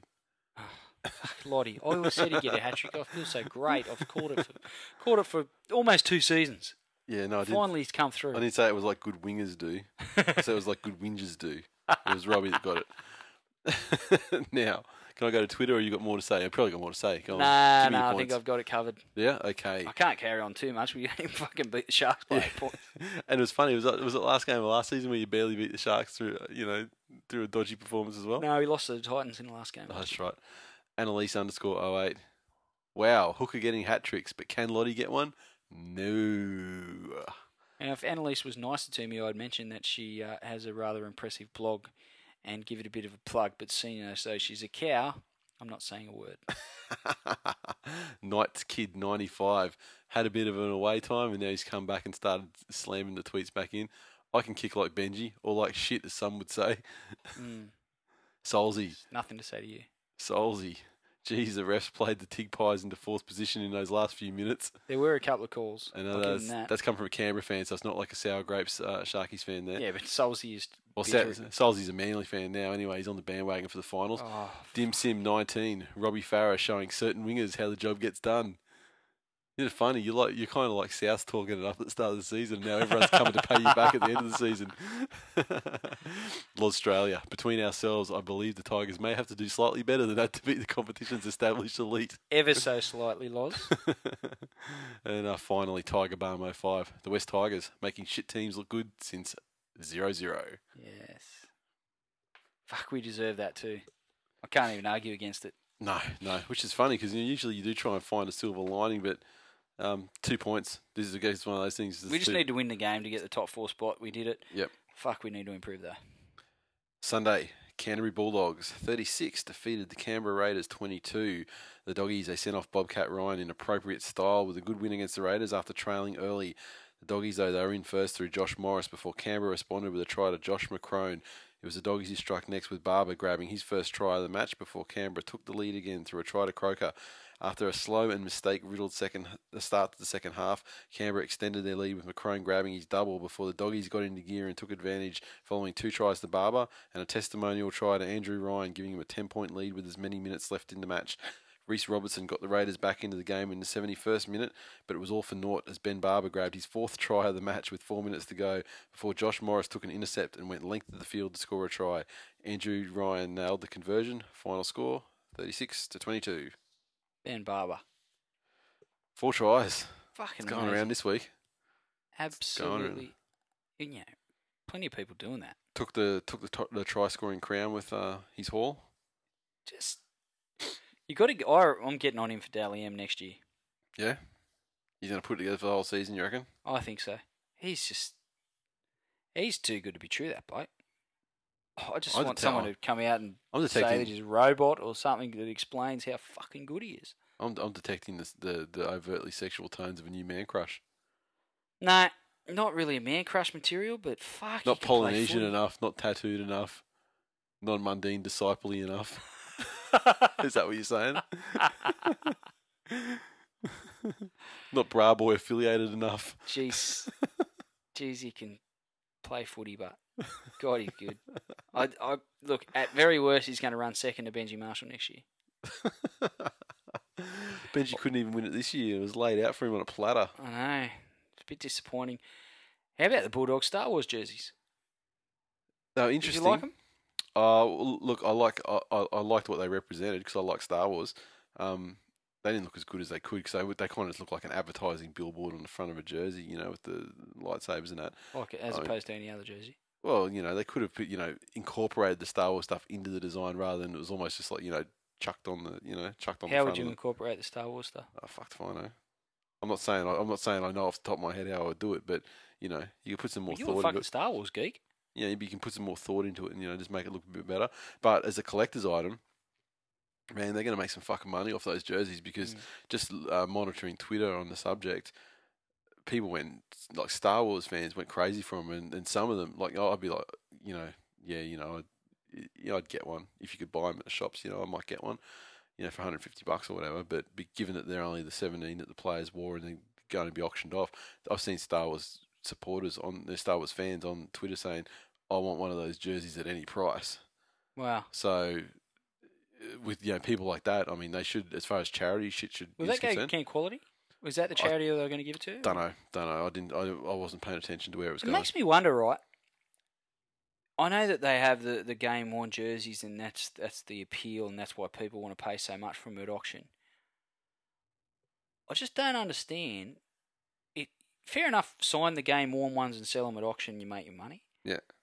But wouldn't you put out a special release of like 1,000 or 2,000 of those jerseys? It doesn't diminish the value of the game worn ones because they're still fucking game worn. And they're signed, and they could be authenticated as game worn ones if they needed to be to.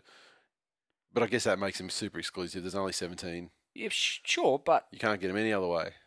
I don't get how they don't put another. Oh fuck! It could be 100,000, and all that money goes to charity. I hear. I remember a couple of years ago, Manly played a trial, and they had something to do with conservation, green something or other. And they played. And it was like the green, the Manly jersey, except if there was white hoops with like a green jersey. I fucking wanted one of those ones badly. I reckon that looked awesome, but they're only the game worn ones, only for auction, and they went for fucking packets. I get the concept behind it. I just think if they released another 5, 10, 200,000 of them, and all the money went to charity, how is that a bad thing? Yeah.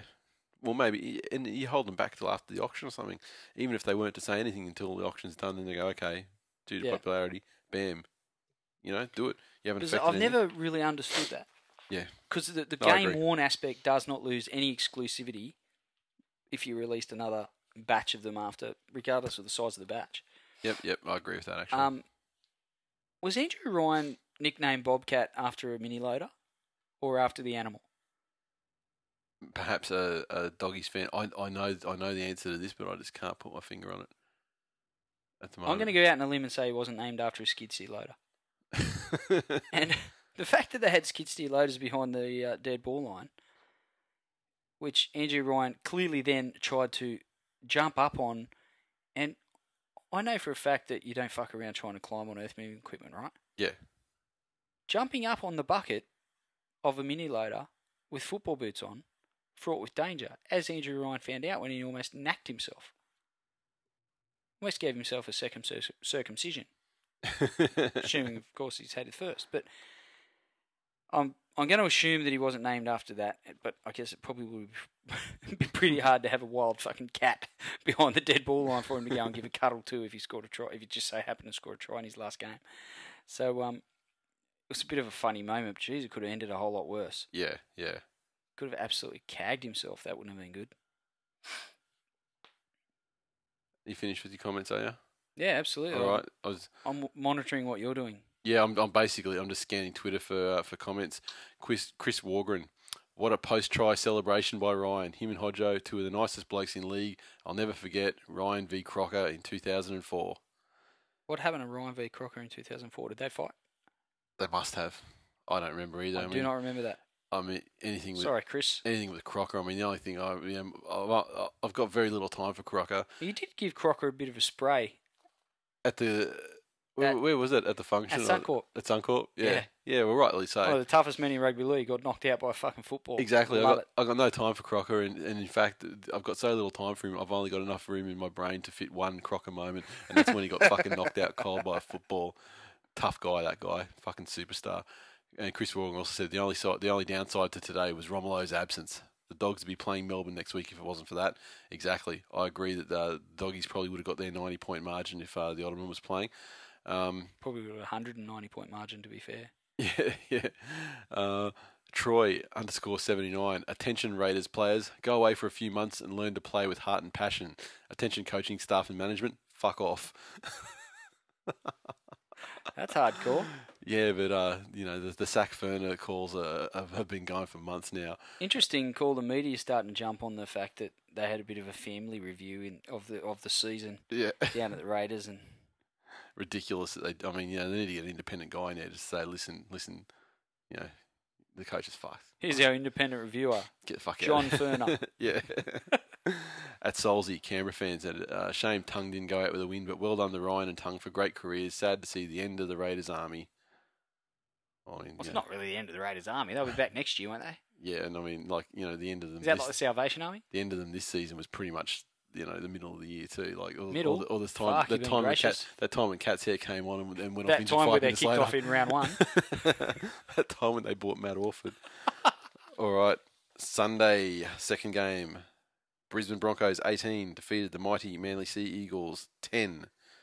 Big crowd at Suncorp for a game where we and many, many Tool Nation members were in attendance. Yes. Although almost 2,000 people elected to waste their tickets, apparently.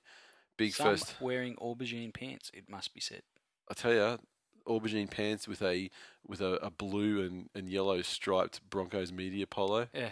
Mwah. Aubergine pants, it's a new black. It is. For gay people. Or for sexy man people. You're just hating on the sexy man. He Really? worked it well. Oh, he's got it going on. Oh, I'll tell you. Don't get me wrong, but Should have taken a picture of him. how many pairs of those has he got? That's my question. Well, the last 2 or 3 times that we've seen him, he's been wearing those Literally same every pants. time we've seen him this year. And I've seen him quite a few times. Yeah. Because I also saw him at the Dragons Broncos game that we took Jackson to. Yeah. Same pants.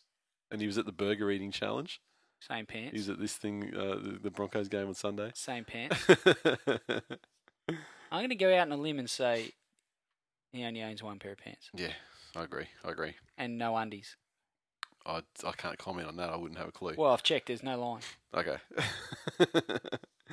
It's funny that the official crowd was like 50,000 and 800 or something like that. Yeah. When we know through Origin, it's like 52.5 is the actual capacity. So I don't know where the other 1,500 or 2,000 people went, but how the fuck would you get a ticket to that game and not go? Exactly. If you're a Broncos fan or a rugby league fan. Yeah, exactly. You had to be some corporate nufty that probably prefers to watch AFL or rugby union to not go to that. And if the tickets weren't sold, then why would they? Well, don't say it's a sellout then, and because then people would be like, oh, can't go, can't go, it's a sellout. Why try? Strange. I mean, because it wouldn't have been corporate people, surely. I mean, 2,000's a lot, for the corporate stuff. Yeah, I was surprised, especially looking at the crowd. Like, it didn't look like there was 2,000 spare seats. It must have been fairly sporadic. No. I mean, it must be right. We couldn't see the top shelf, above us, so it could have been up there. Yeah, it could have been. Yeah. Big first half from the Broncos, though. Some poor play from Michael Oldfield as well. Some Lockie-pleasing decisions, grabbing them a dominant 14-0 halftime lead. Following tries to Andrew McCulloch, Jarrell Yoyi, and Matt Gillette. Yeah, right, Yoyi's try. It was a good try. That was one of the takes of the... Yeah, bad play from Oldie to even let it bad happen. Positioning, but fuck, he did some work to get the ball and get it down. Yeah. One of the takes of the year. Manly kept in the game through a Benji Marshall-esque performance from the boot of the normally reliable Corey Parker. Apparently, there was a spray at half-time from Coach Desi, and Manly responded immediately with 2 tries in the first 7 minutes. First one through Big T-Rex, followed by another try down the left to Daly Cherry Evans. The momentum was eventually halted when the Manly try in the 50th minute was disallowed, and Brisbane fought back to control the field position for pretty much the remainder of the match. Did you realise at the time? I remember discussing it, but I can't remember if No, not we until finally later. got to realise Yeah. why they disallowed it. Yeah. Apparently, Maddo was offside. Yeah, it was still like a fingernail thing. Like, I Yeah. mean, like... Wasn't much in it. It's a bit bullshit. I'll say there wasn't much in it, Yeah. but they probably got it right. And I say a bit bullshit, and they If got they it said Manly was wrong, they got it and right. they definitely got it wrong, and they cost Manly the game because it would have been 16-14 lead at that stage. A try to Beale in the 63rd minute gave the Broncos an 18-10 lead, which proved to be the final scoreline, as Brisbane failed to do enough to grab second place on the ladder, but enough to give the Festival of Lockie the ending it required. It was great to see Lockie get a win. Would have been an absolute travesty had Manly won this game. It would have been fucking funny. It would not have been funny. I would have cried. Would you? Yeah, fucking I would have cried too with laughter. All people that love life. Because, I mean... Daffodils and rainbills. Because, yeah, there's no doubt about it that, you know, after the And suspensions... Lockie. After the suspensions and injuries and everything, I mean, no Manly fan went. Those went there hoping to not lose by 43 points. And I mean, the Brisbane media kind of fueled it up a little bit with the Courier Mail starting to bring the 43 points up. Not realising that that Manly didn't lose by more than 18 all season and it was never going to fucking happen. But yeah, that would have been funny. Yeah, but Had Manly awesome. lost by 43. Great performance from very understrength Manly. Felt like a moral victory, if not a victory. I think most of the Manly fans went away very proud of the performance of the side. I think both teams will take a fair bit out of this game. I think there was large parts of the game that were fought out at semi-final type intensity. Yeah. And it's a good lead into the finals for both teams. Broncos seemed to have the ball the entire fucking game, except for the start of the They second did half. control possession fairly well. And we're hammering at the line non-stop. Yeah. I didn't see the stats, but just on the basic flow of the game. It felt like 90-10. Sorry? It felt like 90-10, except for that short period in the second half when they scored late on 3 tries. Manly took the most of their opportunities in that period of the game and made a real game of it. Even Lockie said himself he was glad that Manly put that passage of play together and really took it to the Broncos, and they had to grind out the rest of the game. They got the hit out they needed pre the finals and showed, Broncos certainly showed that they weren't far off their best, and Manly pretty much showed the same thing, considering the plays that they had out. Yeah. Really good defensive performance primarily.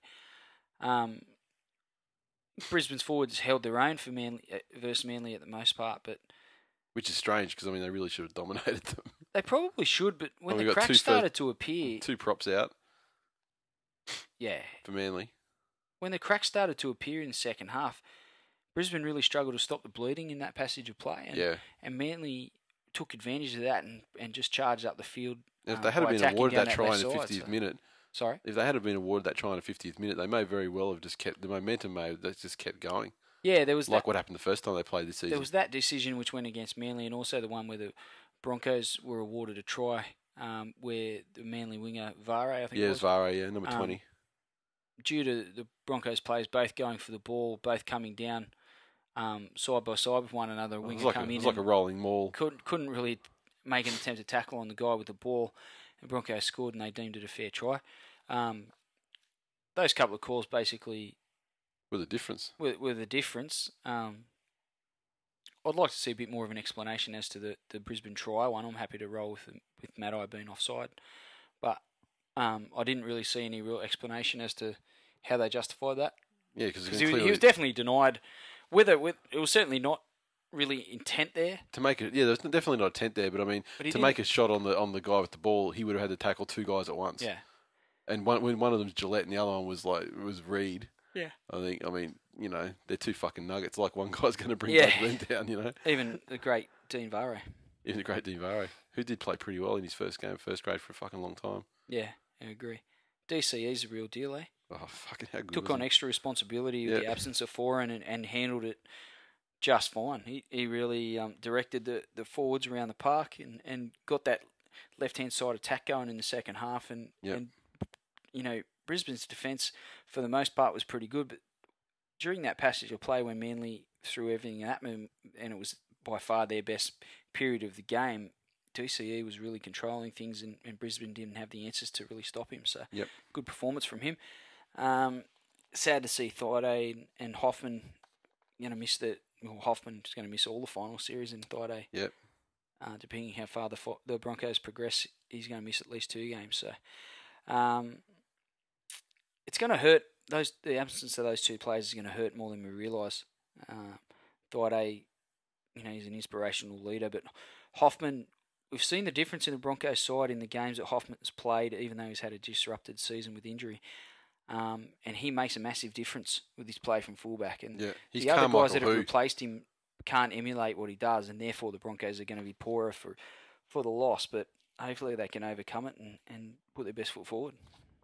One thing although I mentioned the thing that there were a lot of Lockie-friendly decisions, I did make the comment to you during the game, and I've only watched the highlights on like the points on replay. I haven't watched the entire game on replay, so the perspective is kind of how it was sitting in the stands watching it, and it just seemed like the fucking both teams, especially got away with fucking murder lying on the tackle player.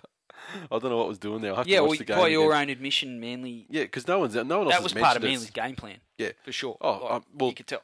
Well, Zorba at the Manly function beforehand. I was there late, so I missed him. But apparently, he said that the game plan for Manly for that game was literally just to fucking kick the ball on the last tackle into touch.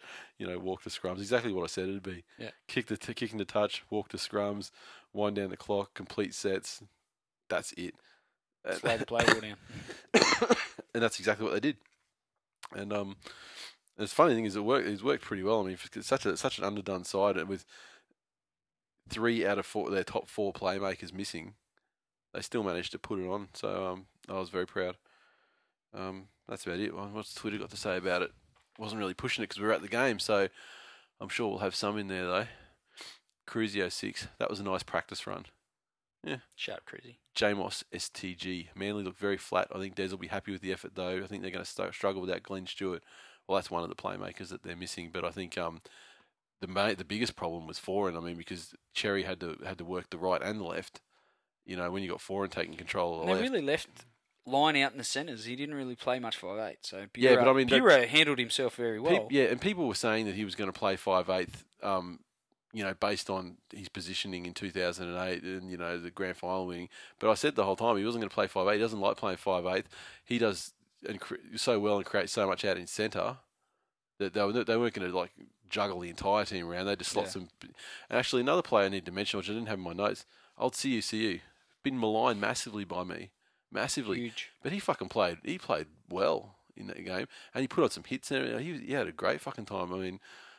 He wouldn't be a bad bench option, I think. I mean, Ballin didn't have a happy game, and I have a feeling that CUC was included in the side, for the purpose of giving Ballin a rest leading into the finals, because he always shoulders the brunt of the defensive load, and therefore would be a bit tired.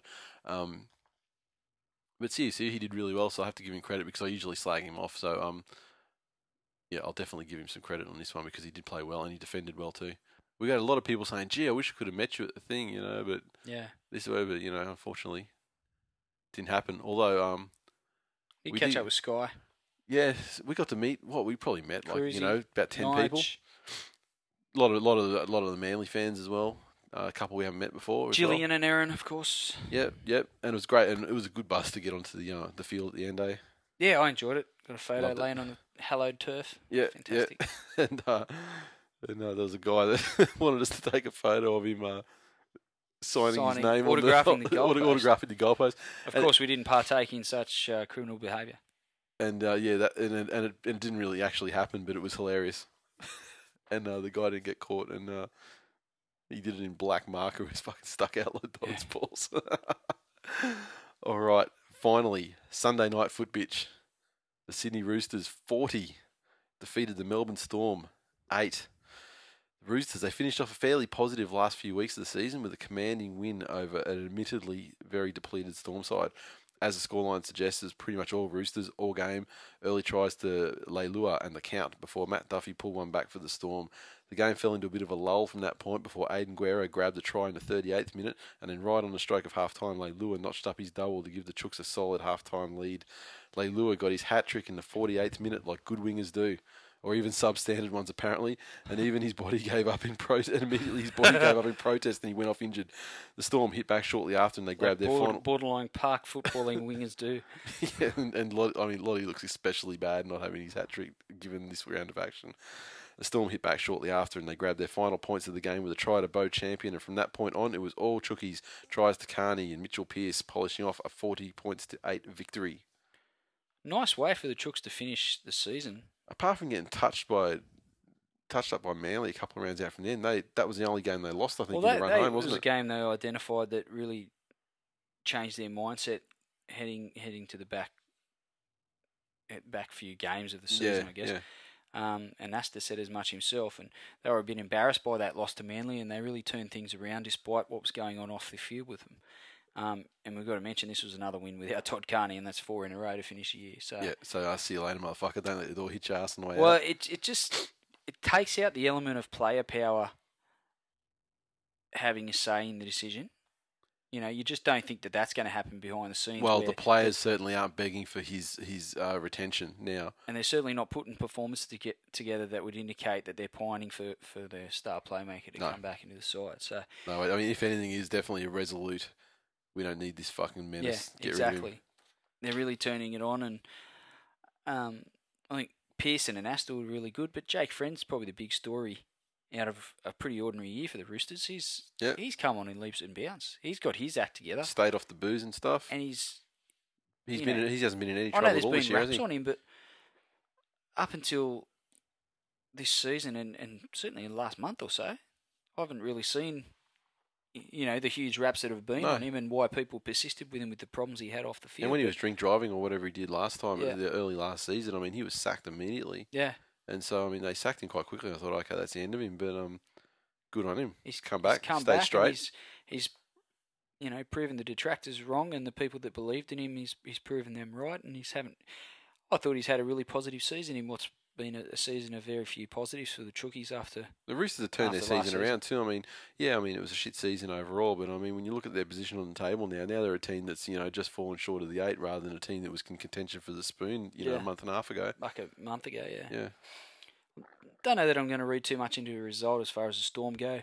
They finished with only 14 fit players and started the game without Smith and Slater, so I'm not sure that they were really keen to win this game. They probably would have preferred to keep the scoreline a bit closer and be more competitive than what they were. But, geez, there was a bit of a rate of attrition there for a while where they lost a few fit bodies, and that obviously played a part in the Roosters running over the top of them and putting some more points on. So, again, it's not something I'm going to read a huge amount into as far as the Storm goes. I think they'll, Bellamy said as much in the press conference after this game that, as most of the coaches do spruik, this is a whole new season now that the finals are here, and I would imagine the Storm will take that mindset into the final series and put this result behind them. It's a bit of a blip on their radar, and they'll kick on and probably win fairly handily next week. I'd say so. I mean, let's look at the catalogue of players they had out.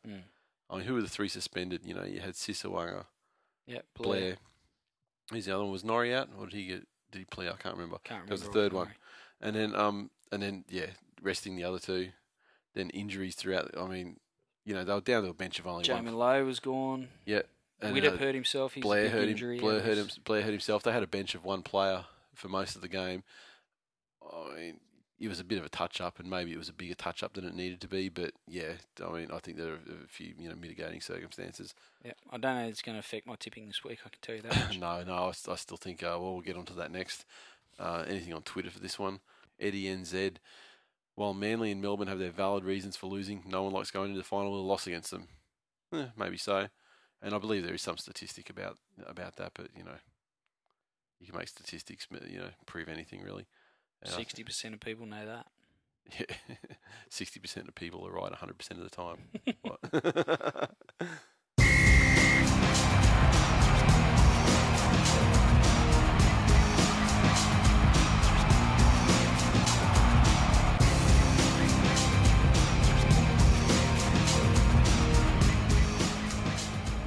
Previews the finals, Week 1, Season 2011, kicking off Friday Night Football, the battle of 4th v 5th. The West Tigers versus the St. George Illawarra Dragons at their traditional homeland of ANZ Stadium. You say Tigers to win because you support Tigers. End of story. Yeah, definitely. I think clearly they need to improve. on some of the performances they put in. Certainly across 80 minutes of the last few games of the season, they're going to have to put an 80-minute performance together against the Dragons. The Dragons will lift on what they showed the last few months of the season. And I think you can throw the form guide out the window. I think the Dragons will be at their best, and the Tigers have to play the full 80 minutes and throw everything they can at the Dragons. I just think the Dragons have lost their aura, and I don't know that the Tigers are intimidated to be playing them. They know they can beat them. I don't think anyone's, in this day and age, in the finals, I don't think anyone's intimidated to be playing anyone, to be fair. Well, I'm not sure Newcastle's going to be overly confident against the Storm.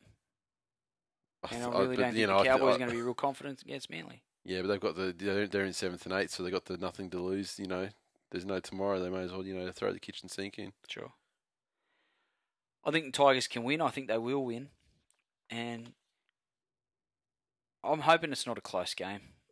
I'd like to just see them, have a couple minutes to go and be 13 in front and just cruise.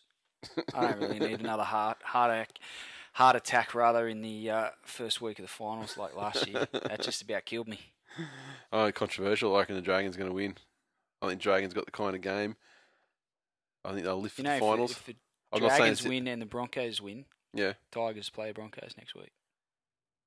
Sweet. So for the purpose of me seeing an extra game of finals footy, sounds promising. I think Dragons can win. I mean, Dragons are a team that does trouble. I mean, their style, I think, is a contrast and counter towards the West Tigers. Even when the Dragons were in their alleged slump period, Tigers really only got a win, just through some quick thinking, taking advantage of a hobbled player on the field that couldn't defend. And I mean, if he had been swapped off the field by his staff, the opportunity may never have presented themselves, and they would have squeaked out a 2-point win or a 4-point win, whatever they had. So there was really nothing in that game, and that was quite recently. And I mean, the Tigers are as good as they were then. Slightly down on that last week. The Dragons certainly are better than they were in that game. So it's a real hard one to pick. And I mean, it's easy to cop out in finals and go, well, gee, anyone can win because, fucking pretty much anyone can win. Yeah. But I don't know that my tip's going to surprise anyone. So. No, I'm going to tip the Dragons, not being contrary to what you're saying. I think they can win. I don't think it's the end of the West Tigers, though. I mean, by any means, but I think this game, I think the Dragons are just a good match-up for them. So, we'll see. Yes, we will. Super Saturday, the battle of 3rd versus 6th. The Brisbane Broncos versus the New Zealand Warriors. No Hoffman, no Thaiday. No Thaiday. Justin Hodges returns, though. He does, and Jared Beale goes to fullback to cover for Hoffman. Ben Teo into the pack to cover for Thaiday. Hodges resumes his position in the centres. Tough game to pick. I'm going to have to go the Broncos at home. The Beast returns for the Warriors too. I've got a funny feeling about the Warriors, but I just can't go away from Lockie, from the Lockie factor. Yeah, it was a very, very, very. I mean, you couldn't get a closer game last time they played, and it was only a couple of weeks ago. It was a big occasion for Lockie when they did win. So did that lift the Broncos over the top of them? But now every occasion's a big occasion for Lockie because every game's his last game. Essentially, yeah. Once they lose, that's it for Lockie. Will that provide additional? Motivation or just lifting. Will they implode? I mean, if they start getting behind, will that sort of mentally implode them? I'm going to tip Brisbane Broncos for no other reason than they're the home team. That's the only reason. I mean, Warriors are a massive do well. chance, though, I think they do traditionally. The Warriors do okay at Suncorp / Lang Park, whereas they're not usually a travelling side. They always seem to go okay there, and they've certainly won their share of games there. I don't know. I just think, and the Broncos haven't been. See, I mean, the more I talk about it, I'm talking myself out of the Broncos. It's just like I have to tip Broncos for the home field advantage, and because I know they can be a more solid side than they've shown over the last month. Yeah. But the Warriors, it wouldn't surprise me in the least. I think if Broncos are going to lose the game, it's going to be in the selections of Beale and Copley in the side. Yeah. I don't think they're going to lose anything. Obviously, with Jack Reed and Justin Hodges and No, absolutely not. And certainly through the side, Teo's a good player. He's a good cover for Thaiday, as good as you're going to get from their squad. And they're fairly solid, with the exception of those couple of boys at the back. Copley's had his issues with his hands, and Jared Beale isn't quite Josh Hoffman. So If there's any area that's going to be exploited, it's with them, and I think the Warriors probably match up fairly well with the Broncos, and certainly a big chance in this game, but I'm going to stick with the Broncos. All right, Super Saturday, 2nd versus 7th, the mighty Manly Sea Eagles versus the North Queensland Cowboys at the Fortress, where Manly were undefeated in all their games this season. Oh no, at Sydney Football Stadium. Brett Stewart, Kieran Foran return, allegedly. Do they? Well, I'll believe the inclusion of Brett Stewart at 7:35 p.m. on Saturday night. Quite frankly, Or because 8:30. Or was that it's when 8:30 start, so you need to name the team an hour Yeah, before it's before, yeah. finalised. So yeah, 7:35 just to make sure it's locked and loaded. That's when I'm going to believe that Brett Stewart's in the side. Hopper's named in the side as well. He was a last-minute omission last week as well. So, but especially for Brett Stewart, because I received mail from someone who should know, and told me that Brett Stewart wouldn't be back until the grand final. And then I've had other mail from people who should know, saying that he's definitely back this week. So it's a really confusing situation. And I don't know. I mean, well, Brett Stewart probably knows. It would be the first time that he's been named in the side and then pulled out at the last second. It would happen start of the season. It happened like 5 games in a row, or, sort of after, from rounds 5 to 10 or something. So we'll see. Assuming that Brett Stewart and Hopper and Kieran Foran are in the side, well, Foran's definitely going to be in the side regardless. Hopper should be in the side regardless. It's going to be a much stronger side. Much stronger. Definitely. It brings back 2 of the 3 playmakers that were missing, and therefore, giving us 4 out of 5 of our top playmakers, that being, Cherry, Brett Stewart, Kieran Foran, and Jamie Lyon. The only one missing would then be Glenn Stewart. So I just can't see the Cowboys even getting within QE of Manly. Yeah, I'd like it to be a massive ass whipping. I'm not going to lie. I don't want to stress. I don't want any stress. I don't want any possibility of Matty Bowen doing some ridiculous 100-metre shit. Yeah. Down or Thurston. or Thurston down the back end of the game. I want to win well. Like the last time we played them in a finals game, we smashed them pretty easily to get into the grand final in 2007. I think the Cowboys were certainly a better side then, and we weren't as good as we are now then. I can't see anything other than Manly winning. And I know I'm biased. Thurston would have to have, if I use a rugby league week scoring analogy, they have to have a 9. An 11. I think a 9, and the Cowboys play off the back of that, and they give themselves every chance of winning the game. If he's anything below that, I think the Eagles will win it fairly convincingly. Now Scott's been named. He'll be travelling with the side, or there's still he can't be 100% right, because I know that Glenn Hall was at the captain's call earlier in the week. The reason for that wasn't Thurston or Scott there? Thurston was going to the Dally M, so for some reason he was not going to do any extra additional travel. Scott wasn't there because he couldn't travel because of his back. Okay. So he's that touchy. Wow. And that touch and go. So if he plays, it might be easy to put him out with a decent hit. Mate, the fact that I guess there's that. He might be needled. The fact that they finished 7th. Yep. He'll play. They'll needle him up and do whatever they have to do to get him on the tomorrow. field. There's no tomorrow if they don't win. Yeah, exactly. And Dallas Johnson returns, so how much of a difference he'll make, I guess we'll find out.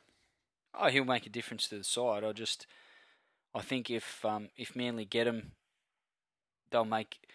The foundation will be laid through the middle, but I think when they get him, it'll be out a bit wider. The wingers, and let's face it, suspect on the high balls, and Manly love chucking out a high kick for Matai out on the left, and for Jamie or whoever out on the right. Sure. So and if Hopper's playing outside of Jamie in this game, and Hopper loves the high ball. If Brett Stewart does play, him chiming into the back line out wider there. Yep, he's a big key. For and he will basically. Not sure the Cowboys will defend that particularly. He'll basically play the role of his brother on the right, I reckon. The way he chimes in and creates extra man, starts fights and stuff. Who started fights? Stewart's never started a fight in their entire lives. Not even with each other when they were children, playing with their Legos. All right, and finally, Super Sunday, or Slaughter Sunday, as it will become to be known. The Melbourne Storm versus the Newcastle Knights in Melbourne. The Knights. Little bunch of Aussie battlers just trying to make their way in a tough, harsh NRL final series. Correct. That's what they are, and that's what they're trying to do. But this will be if the Knights were to win this game, possibly the biggest upset NRL finals since the last time Melbourne lost in the first round when they were minor premiers. Who was that? Warriors? 2008 Warriors. That was a fucking boil over too. I think 2008 Warriors were a better side than 2011 Newcastle Knights. Yeah, I would say so. Newcastle have punched above their weight for this entire season. The fact they made it into the 8, especially with the momentum that the Rabbits were coming in, I mean, everyone thought it was a foregone conclusion that they were going to be in the finals. Punching above their weight. Their hypothetical girlfriends are like Jennifer Hawkins and Heidi Klum. Yeah. To the power of Angelina Jolie. Yeah, exactly. That's how far they're punching above their weight. But congratulations, Newcastle Knights, on getting in the finals. Bad luck it's going to end so viciously. The Melbourne Storm been down lately. They lost 2 in a row. This last one wasn't really, there was certainly a lot of mitigating circumstances around that. The one before that was smashed badly by Manly. I think that they're going to be looking to make a final statement. They don't want to be playing next week. They want a week off. Start getting some, especially if they've got some players that are a bit touchy with injury like Blair and I don't know, what's the diagnosis on Widdop? How long is he out for? I have not heard the prognosis. He's not back this week. I know he that. Definitely hasn't been on the side this week. So the extra week might, make all the extra fortnight rest might make all the difference to get him back in the side. So I think it's pretty important. They will miss him. Oh, absolutely. Blair's played 5/8 for them this season though. Yeah. And it was a game they won. So, they. He's a solid player, and they're not going to look to him for a huge amount of playmaking ability, given the fact that Cooper Cronk and Cameron Smith are inside, and Billy Slater's playing off the back of them. So Blair's there purely for his defensive work and just be a bit of a link man to the outside backs, which he's more than capable of being. Yep. Storm 13 plus. Fucking yeah, easy. Definitely. I think it's as much as it's a bit of a tough way for the Knights to go out. I think they've had a really positive season, and there's good things ahead, given the fact that Bennett's coming to coach him next year, and Fluffy's coming along with him in a little basket. But they'll give a reasonable account of themselves. They've got enough forwards to get a bit of a roll on if Melbourne allow it and things go their way. I don't think they'll get absolutely obliterated, but they'll lose fairly comfortably. 13 plus, no doubt.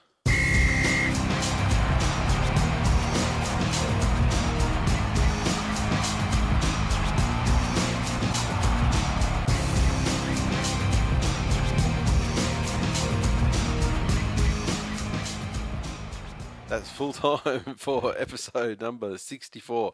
As always, you can interact with us on Twitter, so follow at TWI League. On Facebook, we're still looking for that target of 800 by season's end. So everybody tell one friend to hit that like button, and we'll freaking smash it. Some of you will have to tell 2 friends, because there are a few of our Tool Nation members that don't have any friends. We're their only friends. We're their helpline. I reject that statement completely. How dare you say that about our valued listeners? iTunes, keep the reviews coming. I was trying to see if we had any new reviews today, and iTunes was having issues with rankings. It looked like it had lost all our reviews. However, you looked and they were still there. So yeah, it was all there on mine. It must have been a server issue with iTunes. Although we didn't have any new reviews, so maybe it was fucked. Possible. I did a bit of a quick look on Google, and there were a couple of people complaining about it, but it's hard to know. I mean, a lot of people wouldn't complain. I had a look around at some other podcasts, and they'd also been eradicated down to nothing. Yeah. So not sure what the deal is there. Hopefully they all come back or don't go anywhere as per what you saw. The website, become a mighty member of the Tool Nation by signing up at thisweekinleague.com. Now, where will we go next with this? Tipping, ESL tipping. As has happened for about the last 5 weeks, no change whatsoever in the standings. Richard Tipster still number 1 by plenty over the other one, who's slightly over the top of Warrior Bunny, who's a point over the top of Tiger Benji, who's a couple of points ahead of me in 5th, and you're still in 7th, as it's always been. Of course I am. NRL tipping, mucho changes. Freako9 in the lead on differential. So he's tied on points, but ahead on differential from Fabsy, who was the leader for the entire season. Now she's in 2nd place. Bronco Ringo, 6 games back in 3rd. Me, 4th, 1 game further back. And me. Tied for 5th. Bobby Bronco and Greg Inglis, ate my baby. Tied 4 games back from me. You dropped a point this week. You're down to 27th. Fuck, there goes my charge. Yeah, I don't know who you tipped. You went from 36th to 26th in about 3 weeks. I think I tipped Penrith. Well, you deserved it then. I love an upset. It's my internal love of upsets. Punt Club had some issues. Do you want to go into it? We'll touch on it. They're the bookie that was bankrolling Punt Club went into liquidation, much to the surprise of Punt Club themselves and the good people, namely Jason, who was flying around like a chook with his head cut off trying to answer all the queries from people who thought their money had gone down the drain. They have since put a hell of a lot of work into partnering up with another reputable bookie, which is far more reputable than the bookie that proved to be not particularly reputable at all. And all of the monies in the Punt Clubs, of which we have the podcast one, which is contributed to by the good people at Punt Club, and also one through my place of employment, which is funded wholly and solely by the members of that Punt Club. All those monies will be honoured, and all the listeners that have a Punt Club will be honoured. Will be honoured, and that's good news. I was a bit worried there for a moment, but they came through, and it's a good result for everyone, and I'm looking forward to putting one hell of a multi on this week in celebration. People need to, if they do have a Punt Club, they need to log in and... you would have got an email via Punt Club, and we encourage everyone to get in, log in, follow the prompts so you can ensure that your club is funded accordingly. Yeah. And finally, don't forget to enter the Jabra Finals Fantasy Competition. Free to enter, and you can win a piece of the $1,500 worth of prizes. Get yourself a Bluetooth wireless Jabra Sport headset. I can't wait to get one of these things to have a crack and take them out on the road, see how they go in a real situation. From all reports, and I saw them on Engadget the other day, all reports that the sound quality on Jabra stuff is traditionally very good. So, yeah, really looking forward to enter the competition. Go to our site. If you're listening... Does it actually improve the sound? Like, would we sound like Sven? No. Oh, no. That's a shame. But our crap show would be crystal clear. Crystal clear. I'm not sure if that's a good thing. No, probably not. So don't listen to us through. If you're one of the guys lucky enough to win it, or if you just go out and buy one when they hit the stores, don't listen to the show with them. Listen to something good. Is that what you're saying? I think so. I just think if people can actually hear us too clearly, they'll realise just how much crap we carry on with. Take some of the magic away. Yeah. All right. You say magic, I say crap. All right. That's it for me this week. That's it for me too. Go those Tigers. Go Manly. Week off. Yeah.